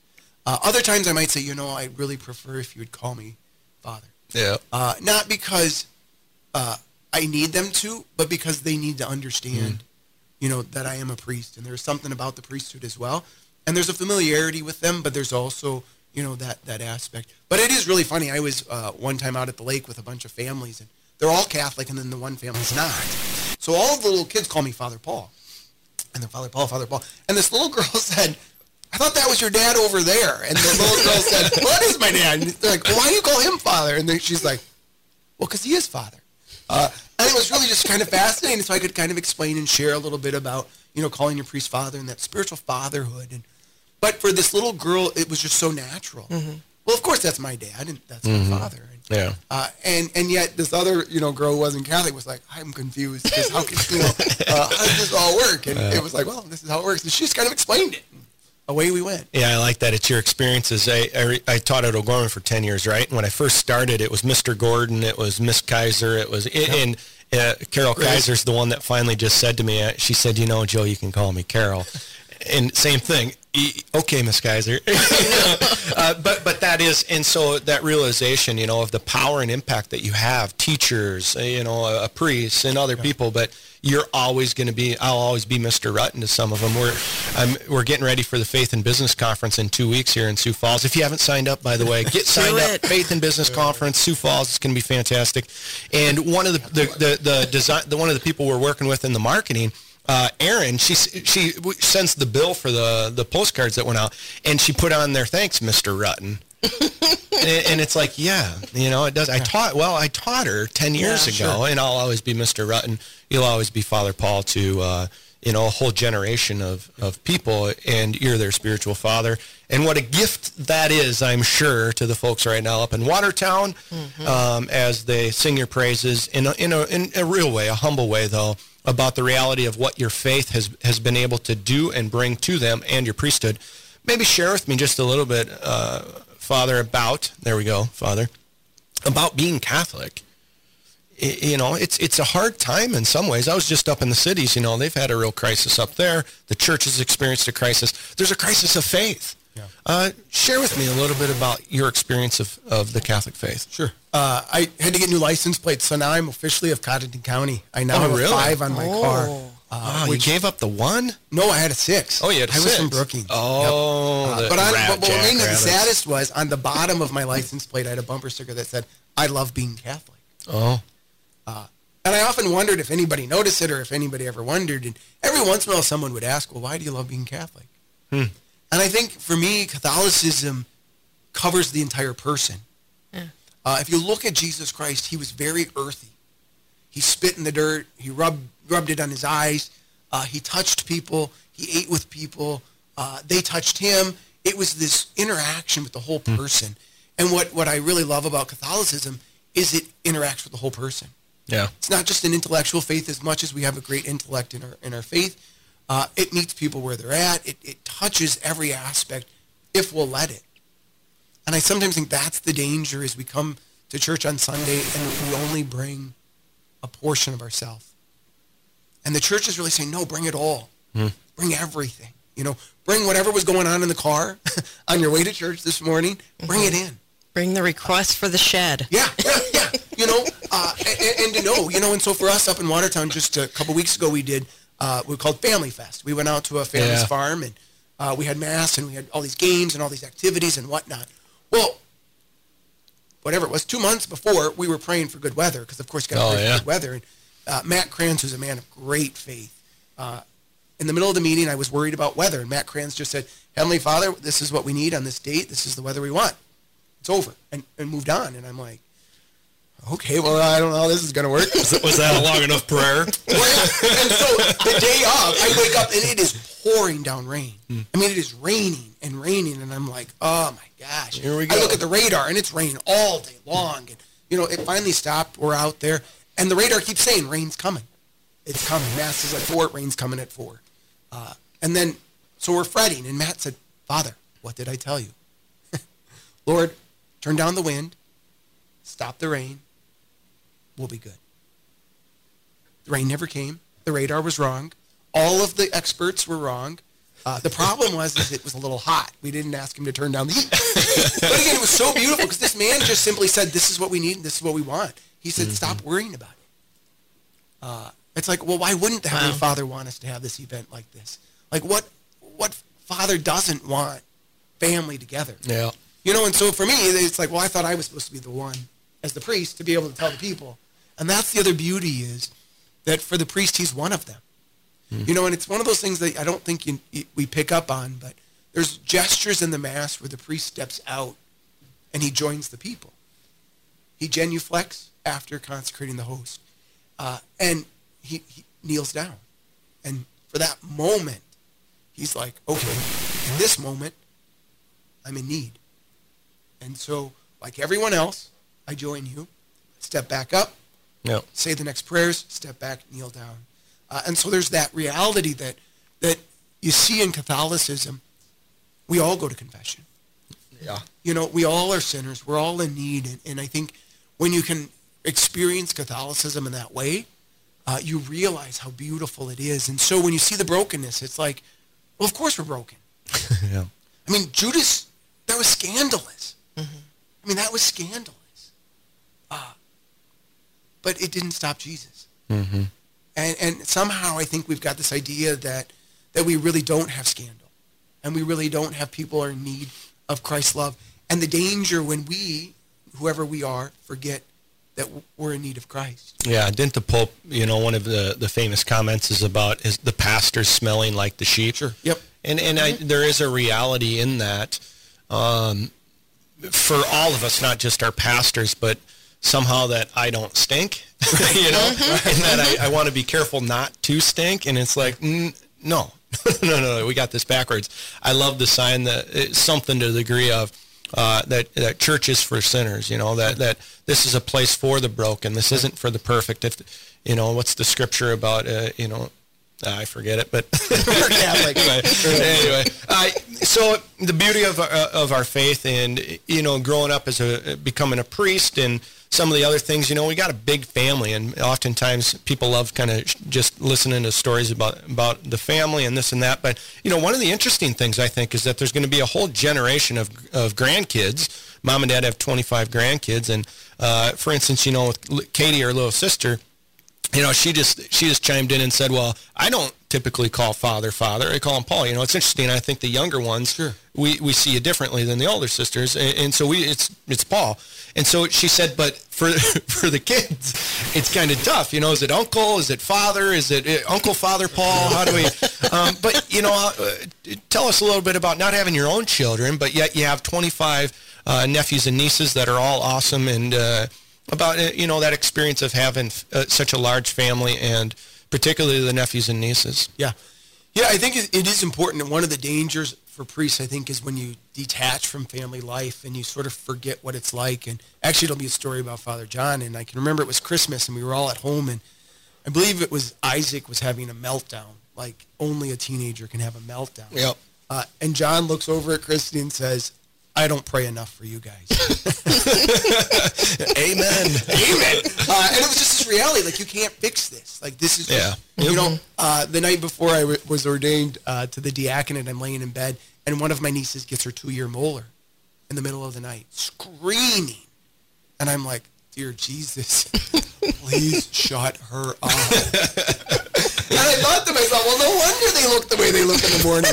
Like, you just, but that's reality. That's life. And so when people come walking through the door of the church and they look a little frazzled or whatever, I just imagine, oh, yeah, I can see thousands of scenarios that run through that reality for us as well. I also think that one of the beauties that we forget is, again, we talked a little bit about before, when you open up your home, you extend your family. And so I think about Monty, who maybe you remember, Monty was just a single guy who just conveniently would show up for supper. Like, he was a friend, but, he needed supper, and he'd come to our house and have supper with us. And just this reality that I think sometimes people miss out on being part of family because they don't understand that it doesn't have to be your own family. That it really just has to be this understanding that you're together in a different way. And for the priest, I think there's that freedom to know, there's a spiritual family, there's also the biological, all the nieces and nephews. And that aspect of it as well. And then to be able to experience in such a way that you can understand the beauty of it. And then at the same time, I think there's those times where you have the pains of wishing you had one. And I think that reality as well. But that's no different than the couple that I minister to who's trying to have kids. And they can't have kids. Yes. And it's just painful. And you just say, Lord, what are you doing? And trying to teach them, maybe you won't. Maybe you'll adopt. Maybe you'll have kids. But can you allow other families and other people to be a part of your life in such a way that you can also see the beauty of it in different ways? That's a great insight. I guess I never really had considered is the fact that priests become priests, but it doesn't mean that they wouldn't or don't long for family of their own or their own prodigy to continue on, and that you share in some way in the inability for some to have children, that all the way back to Abraham and Sarah and the great biblical stories all the way through of people longing to have children, that just because you become a priest doesn't mean you give that up. Sure, right, absolutely. It's it probably is the one thing that shocks people the most about priests is when I talk about old girlfriends. Mm-hmm. Oh, yeah. You know, and that reality that you don't become a priest because you don't want to get married. Yeah. You know, and so trying to help people understand that, you know, you have the same desires, the same realities, and you just have been asked to live life in a different way, and to sacrifice. Mm-hmm. And so it becomes beautiful when you can see it for that. Working in the church as a layman, for better for worse, sometimes maybe I'm casting my burdens on the office, but you know, I'm always cognizant of the fact that I don't need to hide my fatherhood or the challenges that come with it to my boss. You know, when your boss is the priest, it's an odd deal because you don't necessarily want to show weakness. You know, it's your boss. You want to be good at what you do, but at the same time, he's a priest and he knows. I don't need to tell him, but he knows. And that's what I really have enjoyed about working for the church is seeing that understanding of family life and what children do. And you know what? When you come in and you look like you haven't slept, It's because you haven't. right? And I've got two children, Leo and Vincent, and Leo particularly, you know, it was a little bit more challenging. And so I remember the challenge that comes with that. But a priest doesn't every single night for a long period of time have somebody waking them up or calling them or keeping. There are experiences depending on how many kids you have, it could be years. Yeah, exactly. Boy, God bless my mom and dad. You know, a fun story. Mom, if you're listening out here, you know, 9 children, right? So you have 6, and then you're gonna have you find out you're having twins, 7 and 8. Like, I mean, I'm sure it's just like, oh my goodness, what are we getting ourselves into? Well, one of my favorite stories is when mom and dad come home, and back in the day, you know, in the 70s, you didn't have car seats, right? So mom's holding in the passenger seat as dad drives. Mom's holding each of us in one arm, and they pull up in front of our house there on 732 North Prairie. And they get out, dad gets out, comes around the door to open up the door for mom, and mom's, I don't know if she's in full tears or not, but she's basically about ready to lose it. Like, Ed, I don't know if I can do this. He says to her, it's too late now. But that idea that says that, you know what, Christ is present and Christ is enough. Right. We aren't. We can't do it, but Christ can. And in the midst of that, God's grace provides for all situations and circumstances. And certainly we are very, very blessed with God's grace. And God certainly did provide. And how grateful we are that not only did they choose to have us, the twins, but that our little sister Catherine as well was brought into the world. And, you know, what a different place it would be if any of us weren't here. Yeah, yeah. And I think in a sense, that's the beauty of it is her ability to say, I can't do this. Mm-hmm. And then to let Christ do it for her. And how many of us don't want to say that? And so we hold that in and we go to prayer and we act like it's all okay. And we're just, you know, and just the freedom to say, I can't do it. Well, I think that's a lot of our culture these days is everybody's independent and powerful and strong and I can do it and I do all this and I'm busy and you forget it does take a village. Yeah. Yep. And if you ask for the help, it'll be there. Yeah, and sometimes you do wonder, you know, is God giving me more than I can handle? Mm-hmm. You know, and to encourage and to walk with him. And I think that's the other part about it is to not just say, oh, God will take care of it, but to really walk with them. Mm-hmm. To walk with people and to feel that weight, you know, when they're having another child and they're thinking to themselves, I don't know. They just don't give them a nice platitude of, oh, God will take care of you. Yeah. But that you're really with them. Yeah. You know, and you're praying for them and you're walking with them and you're really feeling, in a sense, some of their own burden and pain of that with them. It really is a good thing. And the gift I think that I've been able to bring into my ministry is that when you come from a large family, well, no, I shouldn't say it. Anybody has this ability, but is to bring your own human experiences into those experiences. And when you come from a large family, you've got a real diverse group of experiences. And when you look at our family, you know, we've had aunts and uncles die in our home, and not just one, you know, but and so when you look at, and then you look at some of their lifestyles and who they were and what they did, and you know, we were all broken, but I have found that I'm able to enter into more compassionately other people's stories because of the stories of the people that I love and call family. And so, at the cathedral, for instance, somebody came in the other day and really had some serious psychological struggles. And it's easy to kind of either push that off or to say, I can't help and, go here. But to be able to stop and say, you know what, this is my uncle. Yeah. And if this was my uncle standing in front of me, how would I handle him? How would I talk to him? But really, it is my sister. Spiritually, this is my sister. But because my uncle had those struggles as well, I'm better able to see that and enter into that. And so we have a gentleman that comes by the cathedral quite often who has some struggles. As in the cathedral neighborhood, we do have a few people that have those struggles that we see regularly walking by. And one of them, I make it a policy almost that when I see him, I run a peanut butter jelly sandwich out to him. We got a little kitchenette in the office, and I can see where a lot of people walk, only because I know that his family would want me to take care. They would want to know somebody's taking care of him. Or what if that's me? Right. What if that's me? My God, I'm walking by the church every day, and I know that I'm broken, but I can't help myself, and yet I walk by every day, but that simple gesture that says, you know what, when I walk by, if somebody sees me, that they do try and come take care of me a little bit. Well, that's Jesus walking by every day. Well, amen, and we're just so blessed.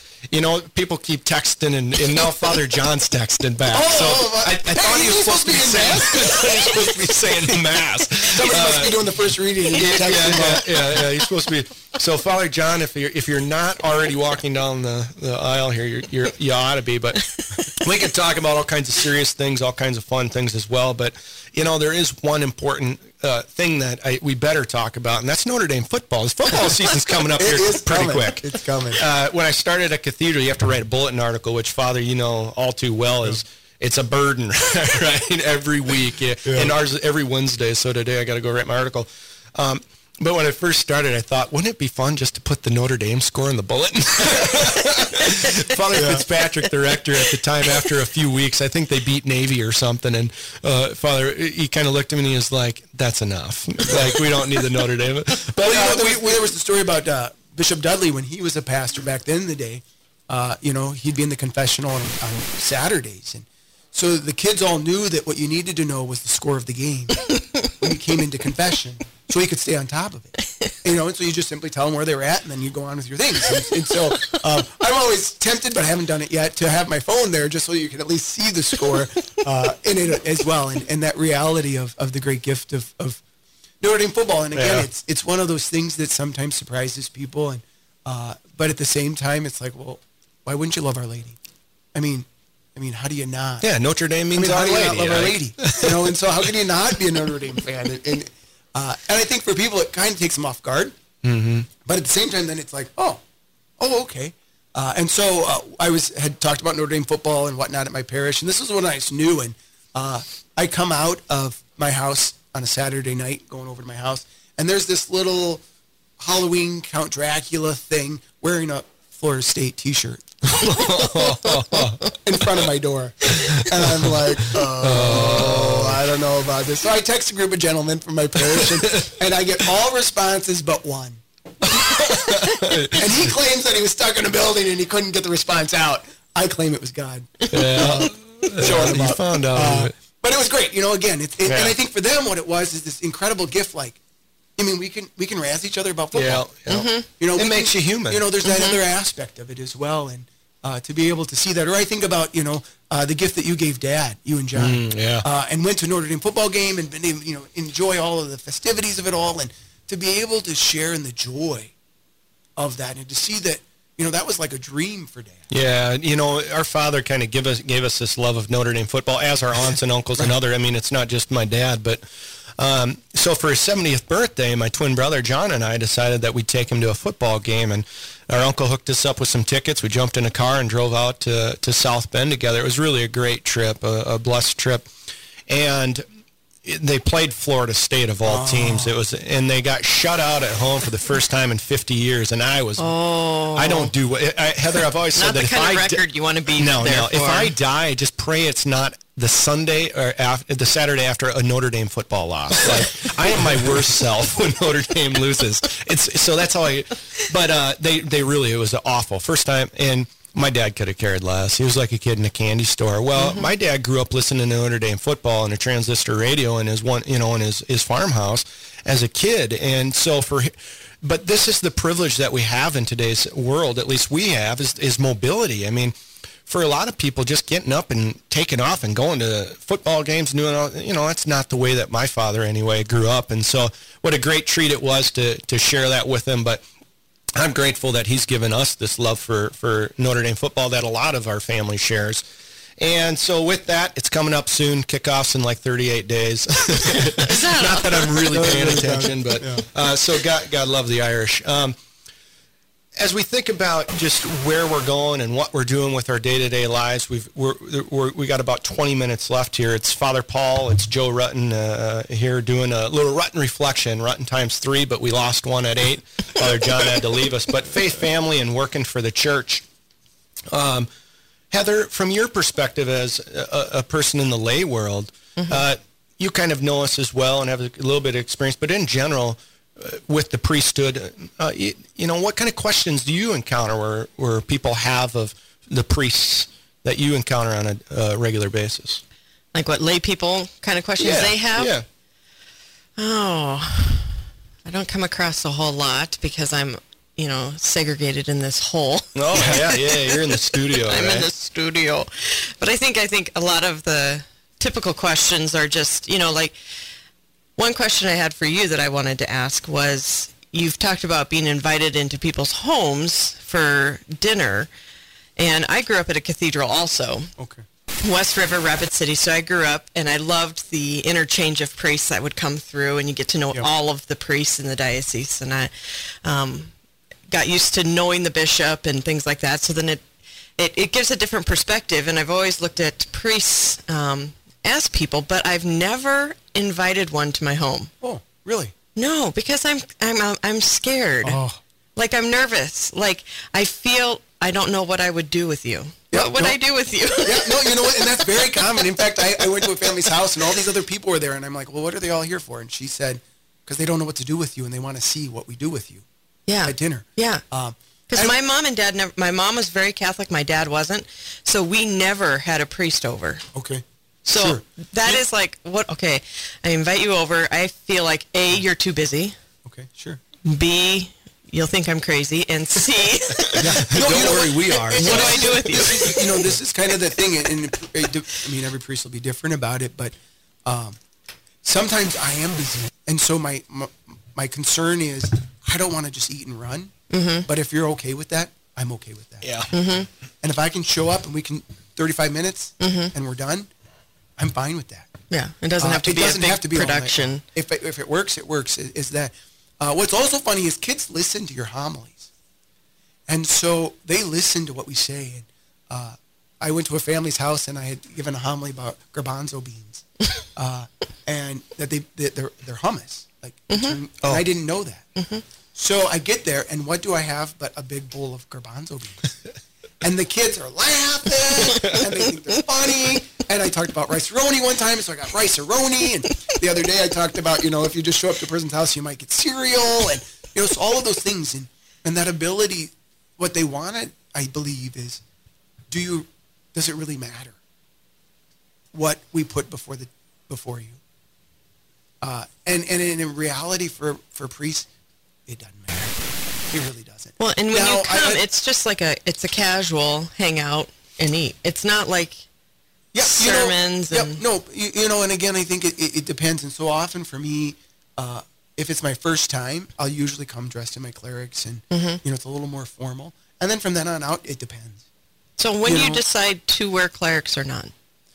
Well, I don't like to change my clothes. So if they're on, they're on. If they're not, they're not. And so sometimes that'll be one of my determining factors, or what we're going to do. Yeah. I remember when we were in seminary, we were going to the beach. The whole first year class is going to the beach. Now, where'd you go to seminary? I went to seminary at the North American College in Italy. And so we're at the beach, and one of my classmates is in clerics. Mm. And it's like, okay, the rector is in, shorts and a Bermuda T-shirt or whatever. What are you doing in clerics? Like, that was just odd. Yeah, that's... You know, but in his mind, he couldn't not. Yeah. Monsignor McPhee told me, he said, wear your clerics till they know you're a priest without them. So, again, same thing, you know. Sometimes I catch people off guard because I'll be in shorts and a T-shirt. But it really does depend. You know, if it's a barbecue and it's going to be casual, you know, shorts and a T-shirt or whatever. If it's a little more formal, it's my first time, probably still in clerics, partially because I just came from work or I'm going back to work. Yeah. You know, so I've got a meeting and it's like, well, I'm going to have to be wearing them for the meeting. But I think really what at least I find for me is I just want to be a part of whatever you guys are doing. You know, and so I'm getting to know families. And so it's like, okay, when I go to this family's house, we're going to play Kings in the Corner. Because I went to their house and I beat them all. Oh, really? We're not good at losing. That was one of the things that we learned in our family. Is like, we don't lose. Like, you just don't let kids win because they're a kid. Like, that doesn't make sense. And so you beat them. And I vividly remember Digger, our oldest brother, playing basketball, and you'd play, make a shot for $1 or so. You know, can I make this shot? And, I mean, I remember being devastated, like, that you couldn't beat him, you know, or he'd always make it, or it's $1, you know, you lose $1. And, but we grew up competitive. There's no, like, fair, everybody gets a ribbon. Or well, because you're young, you should win. You know, so, because here's the thing. They beat me now. Nice. And they legitimately win. You made them raise their game. And so it's this idea that we win and we lose. And so how does Father handle losing? Not very well either. But it's that idea of, you know, of course we're not going to like ram it in their face, right? But this is life. Yeah. And sometimes your best is your best, and you still lose. But we play, and so it's great. So yeah, there is that. I just know we got to play a game of Kings in the Corner, and again they beat me, and it's like, you know. But we get back out there, and you know we play again. We went to a family's house, and he has a giant slip and slide, 100-foot slip and slide. And this year he expanded it wide enough so that 2 people could go down at the same time. Oh, nice. Racing. So here we go. That sounds like something Tom would do. Yeah. And so I got there that night to be able to do the slip and slide. And I went down the first time and I beat him. And I went down the second time and I beat him again. And then he said, let's do it again. And then he beat me.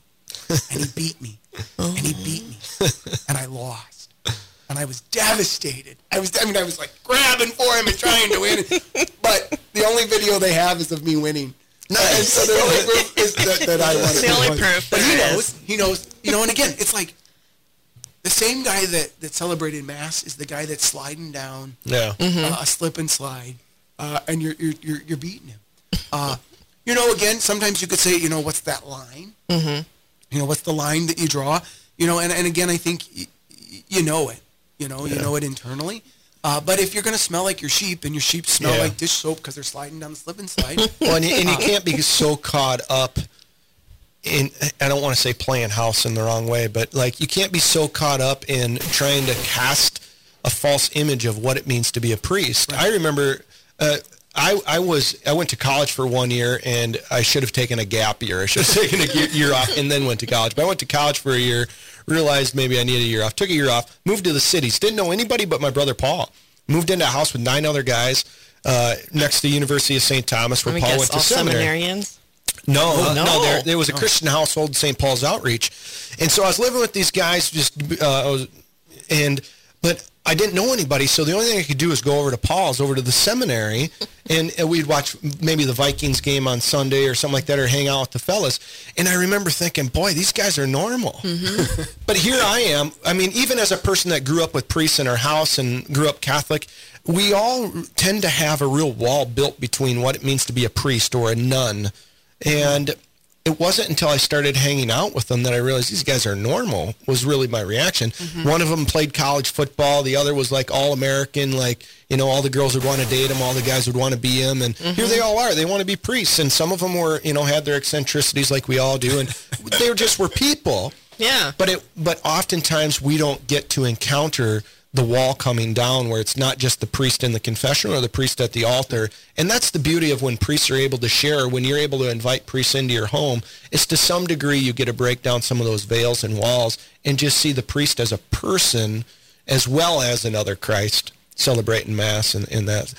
We got to, you have something there, Father? Well, I was just going to say, you know, who is your priest? Father Fox. Father Fox. Yeah, you know, you could ask him.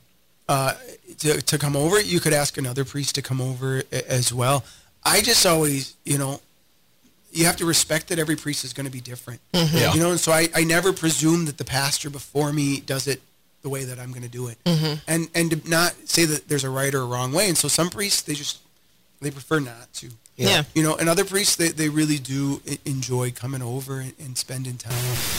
And I listened to my parishioners talk about how often different priests would come over, and it was kind of a little refuge for them. Yeah.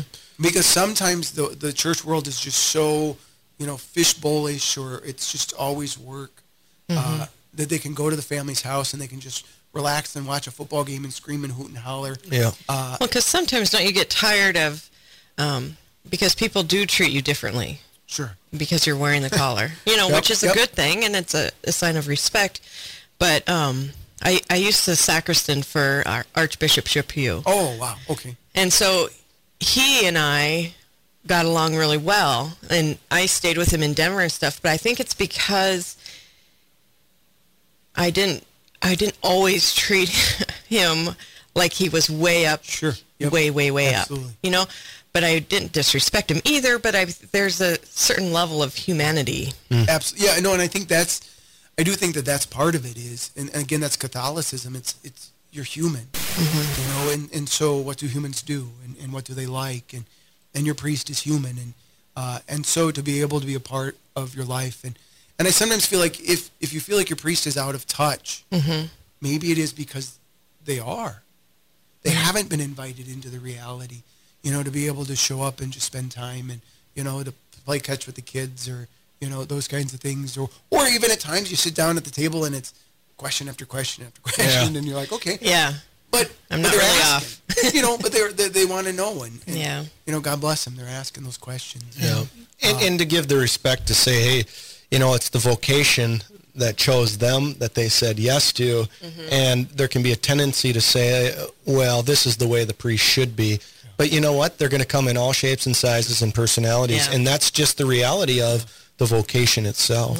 And you're always getting to know them. I mean, he's not here now, but I think I should still tell the story. So Father John and I did a 2-week vacation in which we went to visit my mom's side of the family. And my perception of my brother, Father John, is that he's very organized. I mean, like type A, everything typed up, everything. Well, I discovered he's not. What? And so we get to the airport, and we're standing at the airport, and the lady says to my brother, Father John, do you know your driver's license expired? And he's like, what? And she's like, yeah, last year. And he's like, no way. And I'm like, how do you not have your driver's license right? She's like, well, we'll still let you get on the airplane. It's, it's fine. So we get off the airplane, and we go to the car rental place. And it dawns on me, he doesn't have a valid driver's license. We're going to be driving for 10 days in California. Oh. And only one of us is going to be able to drive. And the lady takes the license, looks at the license, hands it back to him, says, sir, can I get your license back? Looks at it again and says, sir, you can't drive. Oh. And I thought he to myself, planned it, Cheers. Right. Nice work, John. And so That's here I a am, good one. this man who's got it all put together. So then we're at my cousin's house. We're in the swimming pool, and I'm talking about where we're going to go next. And he's like, oh, I wonder if they know we're coming. And I'm like, what in the world? I'm like, what happened to this organized guy? He's like, well, I talked to him a while ago, and I forgot to be. And I'm like, oh, my gosh. I'm like, what happened to the Father John that I knew? And he's like, well, this is who I am. And so that reality that is a little bit more like me than I knew. Within your own family. Yeah. You don't even realize. Yeah. But that freedom that he had to say, no, I don't have it organized, and it's okay. And to be able to sit on the passenger side, look out the window, work on his computer, do all these things that, you should see, and take a nap, and all of it. The whole time. That's why he keeps long lists, because he doesn't remember. The first trip that my wife and I went on back to the cities, I went to visit an old friend, Peter Dada, and we get on and we get to about Laverne. And I said, well, I should call Peter and let him know that we're coming. And it begins to dawn on her like, what? Well, you've talked to him, right? I said, well, no. I mean, where else?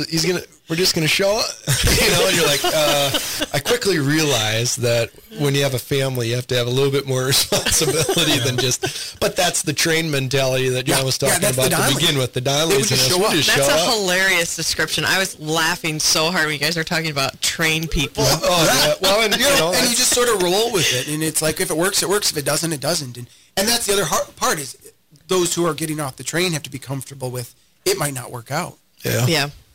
As well. And so you might get there and they might not be there. And we've had cousins come to our house who thought the house was locked. And so they just sort of sat outside waiting. And it's like, no, it was totally open. You could have walked right in. But again, to never think you know people. Yeah. And to always want to get to know them even more. And then to be surprised that you've discovered, new aspects of them. And it really is kind of an amazing thing. Even within our own family, it's like it's most entertaining with siblings. Well, as we wrap up here, if you're listening live to Rutten's times 3, now -1. Father John's gone, but Rutten Reflections on Faith, Family, and Working for the Church. Heather Carroll and Lamb Radio have graciously given us the mics here for a couple hours, and we got just a few minutes left. And we started with family, and maybe we could end with family. We're really blessed. We really love our family, and we're proud to share it with people. And, I've found that lots of people enjoy entering into that. But maybe a shout out to the brothers and sisters for the last couple of minutes. Something, introduce them. What were their names again? So Rick, Christy, Laura, Shelley, Tom, Paul, John, Joe, Katie. The funny part is that I get mad about John trumping me in the order, but I can't say it any other way. Yeah, you can't. And actually the funny thing is Rick is Digger. Yeah, and so there's a whole group of people that his don't know him as Digger. Okay. And again, it's a mystery child. And nobody knows where it came from, but it just is. And so it's just like, okay. And I had a guy come to my office one day, and he walks in, looks at me, walks back out, walks back in, and he said, "You can't be Digger's brother." And I'm like, "How do you know my brother?" And he's like, "Oh, he sells us equipment because my brother sells farm machinery." To all kinds of farmers, So they know Digger, and then they find out that Digger's brother is Father Paul, and they're like trying to get these two worlds to come meshing together. And there's a deacon up north, up by Big Stone. I forget the exact story, but as it goes, Tom.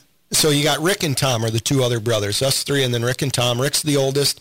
He's kind of the cowboy. Went West River after high school and never came back, and he raised his family out there, cowboys, cowgirls, everything else, and he sells farm equipment. He sells feeders.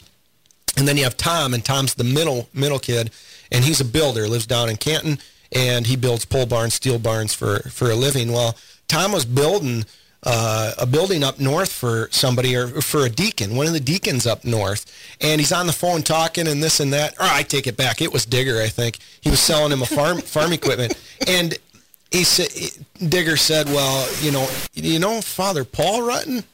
And Deacon says, "Well, yeah." He said, "Well, that's my brother." And he said there was a long pause as the guy had to kind of add up. How is it that Digger Rutten selling my feeder equipment is Father Paul's brother? This can't be. But that's the beauty of our family. We really have a diversity that's pretty awesome. So the oldest brother, Digger, West River, out in Cologne, and raised his two kids. His two kids now are in college, and they're rodeo kids. They ride and rope and do those things. And then Tom and his family down in Canton, and he's a builder and businessman with his wife. They run Rutten Structures. And so those are the two other brothers, and then our sisters. Yeah, so then we have Christy is our oldest sister, and she's kind of the matriarch of the family in that sense. Always somebody's going to take that over, and she's a stay-at-home mom, and she has hospitality to the nth degree. Yeah. Lives in Stillwater. And then Laura is in Canton as well. So we have two in Canton, which is kind of nice as well. And they do roofing and monuments and all kinds of... And bats. She's really the entrepreneur. She does all these things. Bat removal. Nicebats.com. Oh, I'm like envisioning wooden bats. No, my bad. Nicebats.com. If you got bats in your home, go to nicebats.com, and it'll be Laura Woods. And then the Remembrance book as well. And so all these different projects that they've got going in their family. Yeah, the two Canton, Tom and Laura, are really the entrepreneurs of the family. They're Yep, and then Shelley is a teacher in Westbrook Walnut Grove, the famous Walnut Grove. And then Catherine does daycare at her house as well. So it's a little diverse, all of us. We're all still close enough in geographic area. But we still don't always see each other or know what's going on. Just the other day we were at a meeting and someone had asked about my sabbatical, and Joe's like, sabbatical? What are you doing with sabbatical? What do you mean And I'm sabbatical? I'm like, well, in September. He's like, how did I not know about this? I always say you find out everybody. What's your brother up to? I don't know. I usually find out from everybody else what they're doing. So can I ask a question of the family? How of all the 9 of you, how many of are still Catholic? 8 of the 9. You're kidding. Yep, 8 of the 9. So our brother Rick Digger is not. He married into a family that they weren't Catholic. And we talked a little bit about it one day, and it's something that we have to really take to heart. He said, I saw in this other faith something for my kids that I didn't see. And I wanted to make sure that my kids had something. And they did. They went on mission trips to Haiti and did different things like that. And and you have to say, you know what? You can't fault them in that sense. Yeah. Well, that's pretty Not crazy. all of our in-laws are Catholic either. So again, I think it's this beauty of you have to be who you are, and even in a family, but it is great because I can still remember when Joe's wife Laura came over for Thanksgiving, and we set her down between the 2 priests. And then began to ask questions about where she went to church, and she wasn't baptized. She wasn't Catholic. She wasn't Catholic. So all of these things, and it's like this poor lady is just getting hammered. And yet at the same time, she stuck around and she joined the church. And we have other brother-in-law that didn't join the church, and he's still, not Catholic. And you know what? That is who they are. And I think that's the other part is to say I can't make somebody do what I think they should do. Right. But I have to learn how to love them where they're at and let them be where they're at. And when how God wants to work is how God's going to work. That's right. And sometimes faith is a gift, and we're baptized and we receive that gift of faith, but I'm pretty certain that the Lord kind of doles it out in a little bit different degrees. I don't know that everybody just gets the same experience of faith, and I know that sometimes people are like, they might look and say, boy, how did your parents do it? Well, I don't know. They just used the gifts God gave them, and they raised their children as best as they could, and they weren't perfect by any means. They'd be the first to admit it, but we always knew that there was a priority on faith. Like this, you might lie, cheat, and steal about whether or not you went to Mass on Sunday by sneaking in and getting a bulletin out of the back of the church when you were in high school or something, but you knew you needed to do that because you knew there was an expectation that you were going to church. We were all raised with faith, and even Digger, who, I don't know, Presbyterian, non-denominational, he's raised his children with faith in faith. In that aspect of saying Jesus Christ is Savior. Right. And that's the common denominator across the board, is we all are people of faith, and we all are, on this journey together. It might be a journey of brokenness, but it is certainly a journey that's filled with faith, hope, and love. Wonderful. Heather, we're so grateful that you invited us to come into the studio tonight. Anybody out there, I don't know if anybody's listening. Well, a few of our family were listening. We know that there. But other than that, for anybody out there listening, we're grateful for the time that you gave. Just know that at the heart of all of this is simply a story of family, and that we all have our own stories. And those stories are beautiful. I encourage you to delve into your own story and tell your story, because we're all beloved children of God. And we're just grateful that today we were able to share our story. Yeah, it was an absolute pleasure. You're welcome. I'm so happy. We were listening to the Rutten Brothers. We're listening to Joe and Father Paul and Father John this morning. Thank you for taking over my morning show. It was a pleasure, and anytime you want to come back, the door is always open. You're listening to the Lamb Catholic Radio on KSTJ 91.3 FM in Mitchell, Hartford, and Yankton, KSJP 88.9 in Aberdeen, Ipswich, and 104.3 LP Juan Diego Catholic Radio. Father Paul, you want to send us out with a prayer? Sure. In the name of the Father, the Son, and the Holy Spirit, amen. Heavenly Father, we are eternally grateful for the gift of Jesus Christ, our Lord and Savior. We just ask that you may bestow upon each and every person today the graces that they need to respond to your call, that they may know your gifts, that they may share your gifts, and that they may see in their own life Jesus Christ truly present. The Lord be with you. And with your spirit. May Almighty God bless you, the Father, the Son, and the Holy Spirit. Amen. Go in peace. Thanks be to God.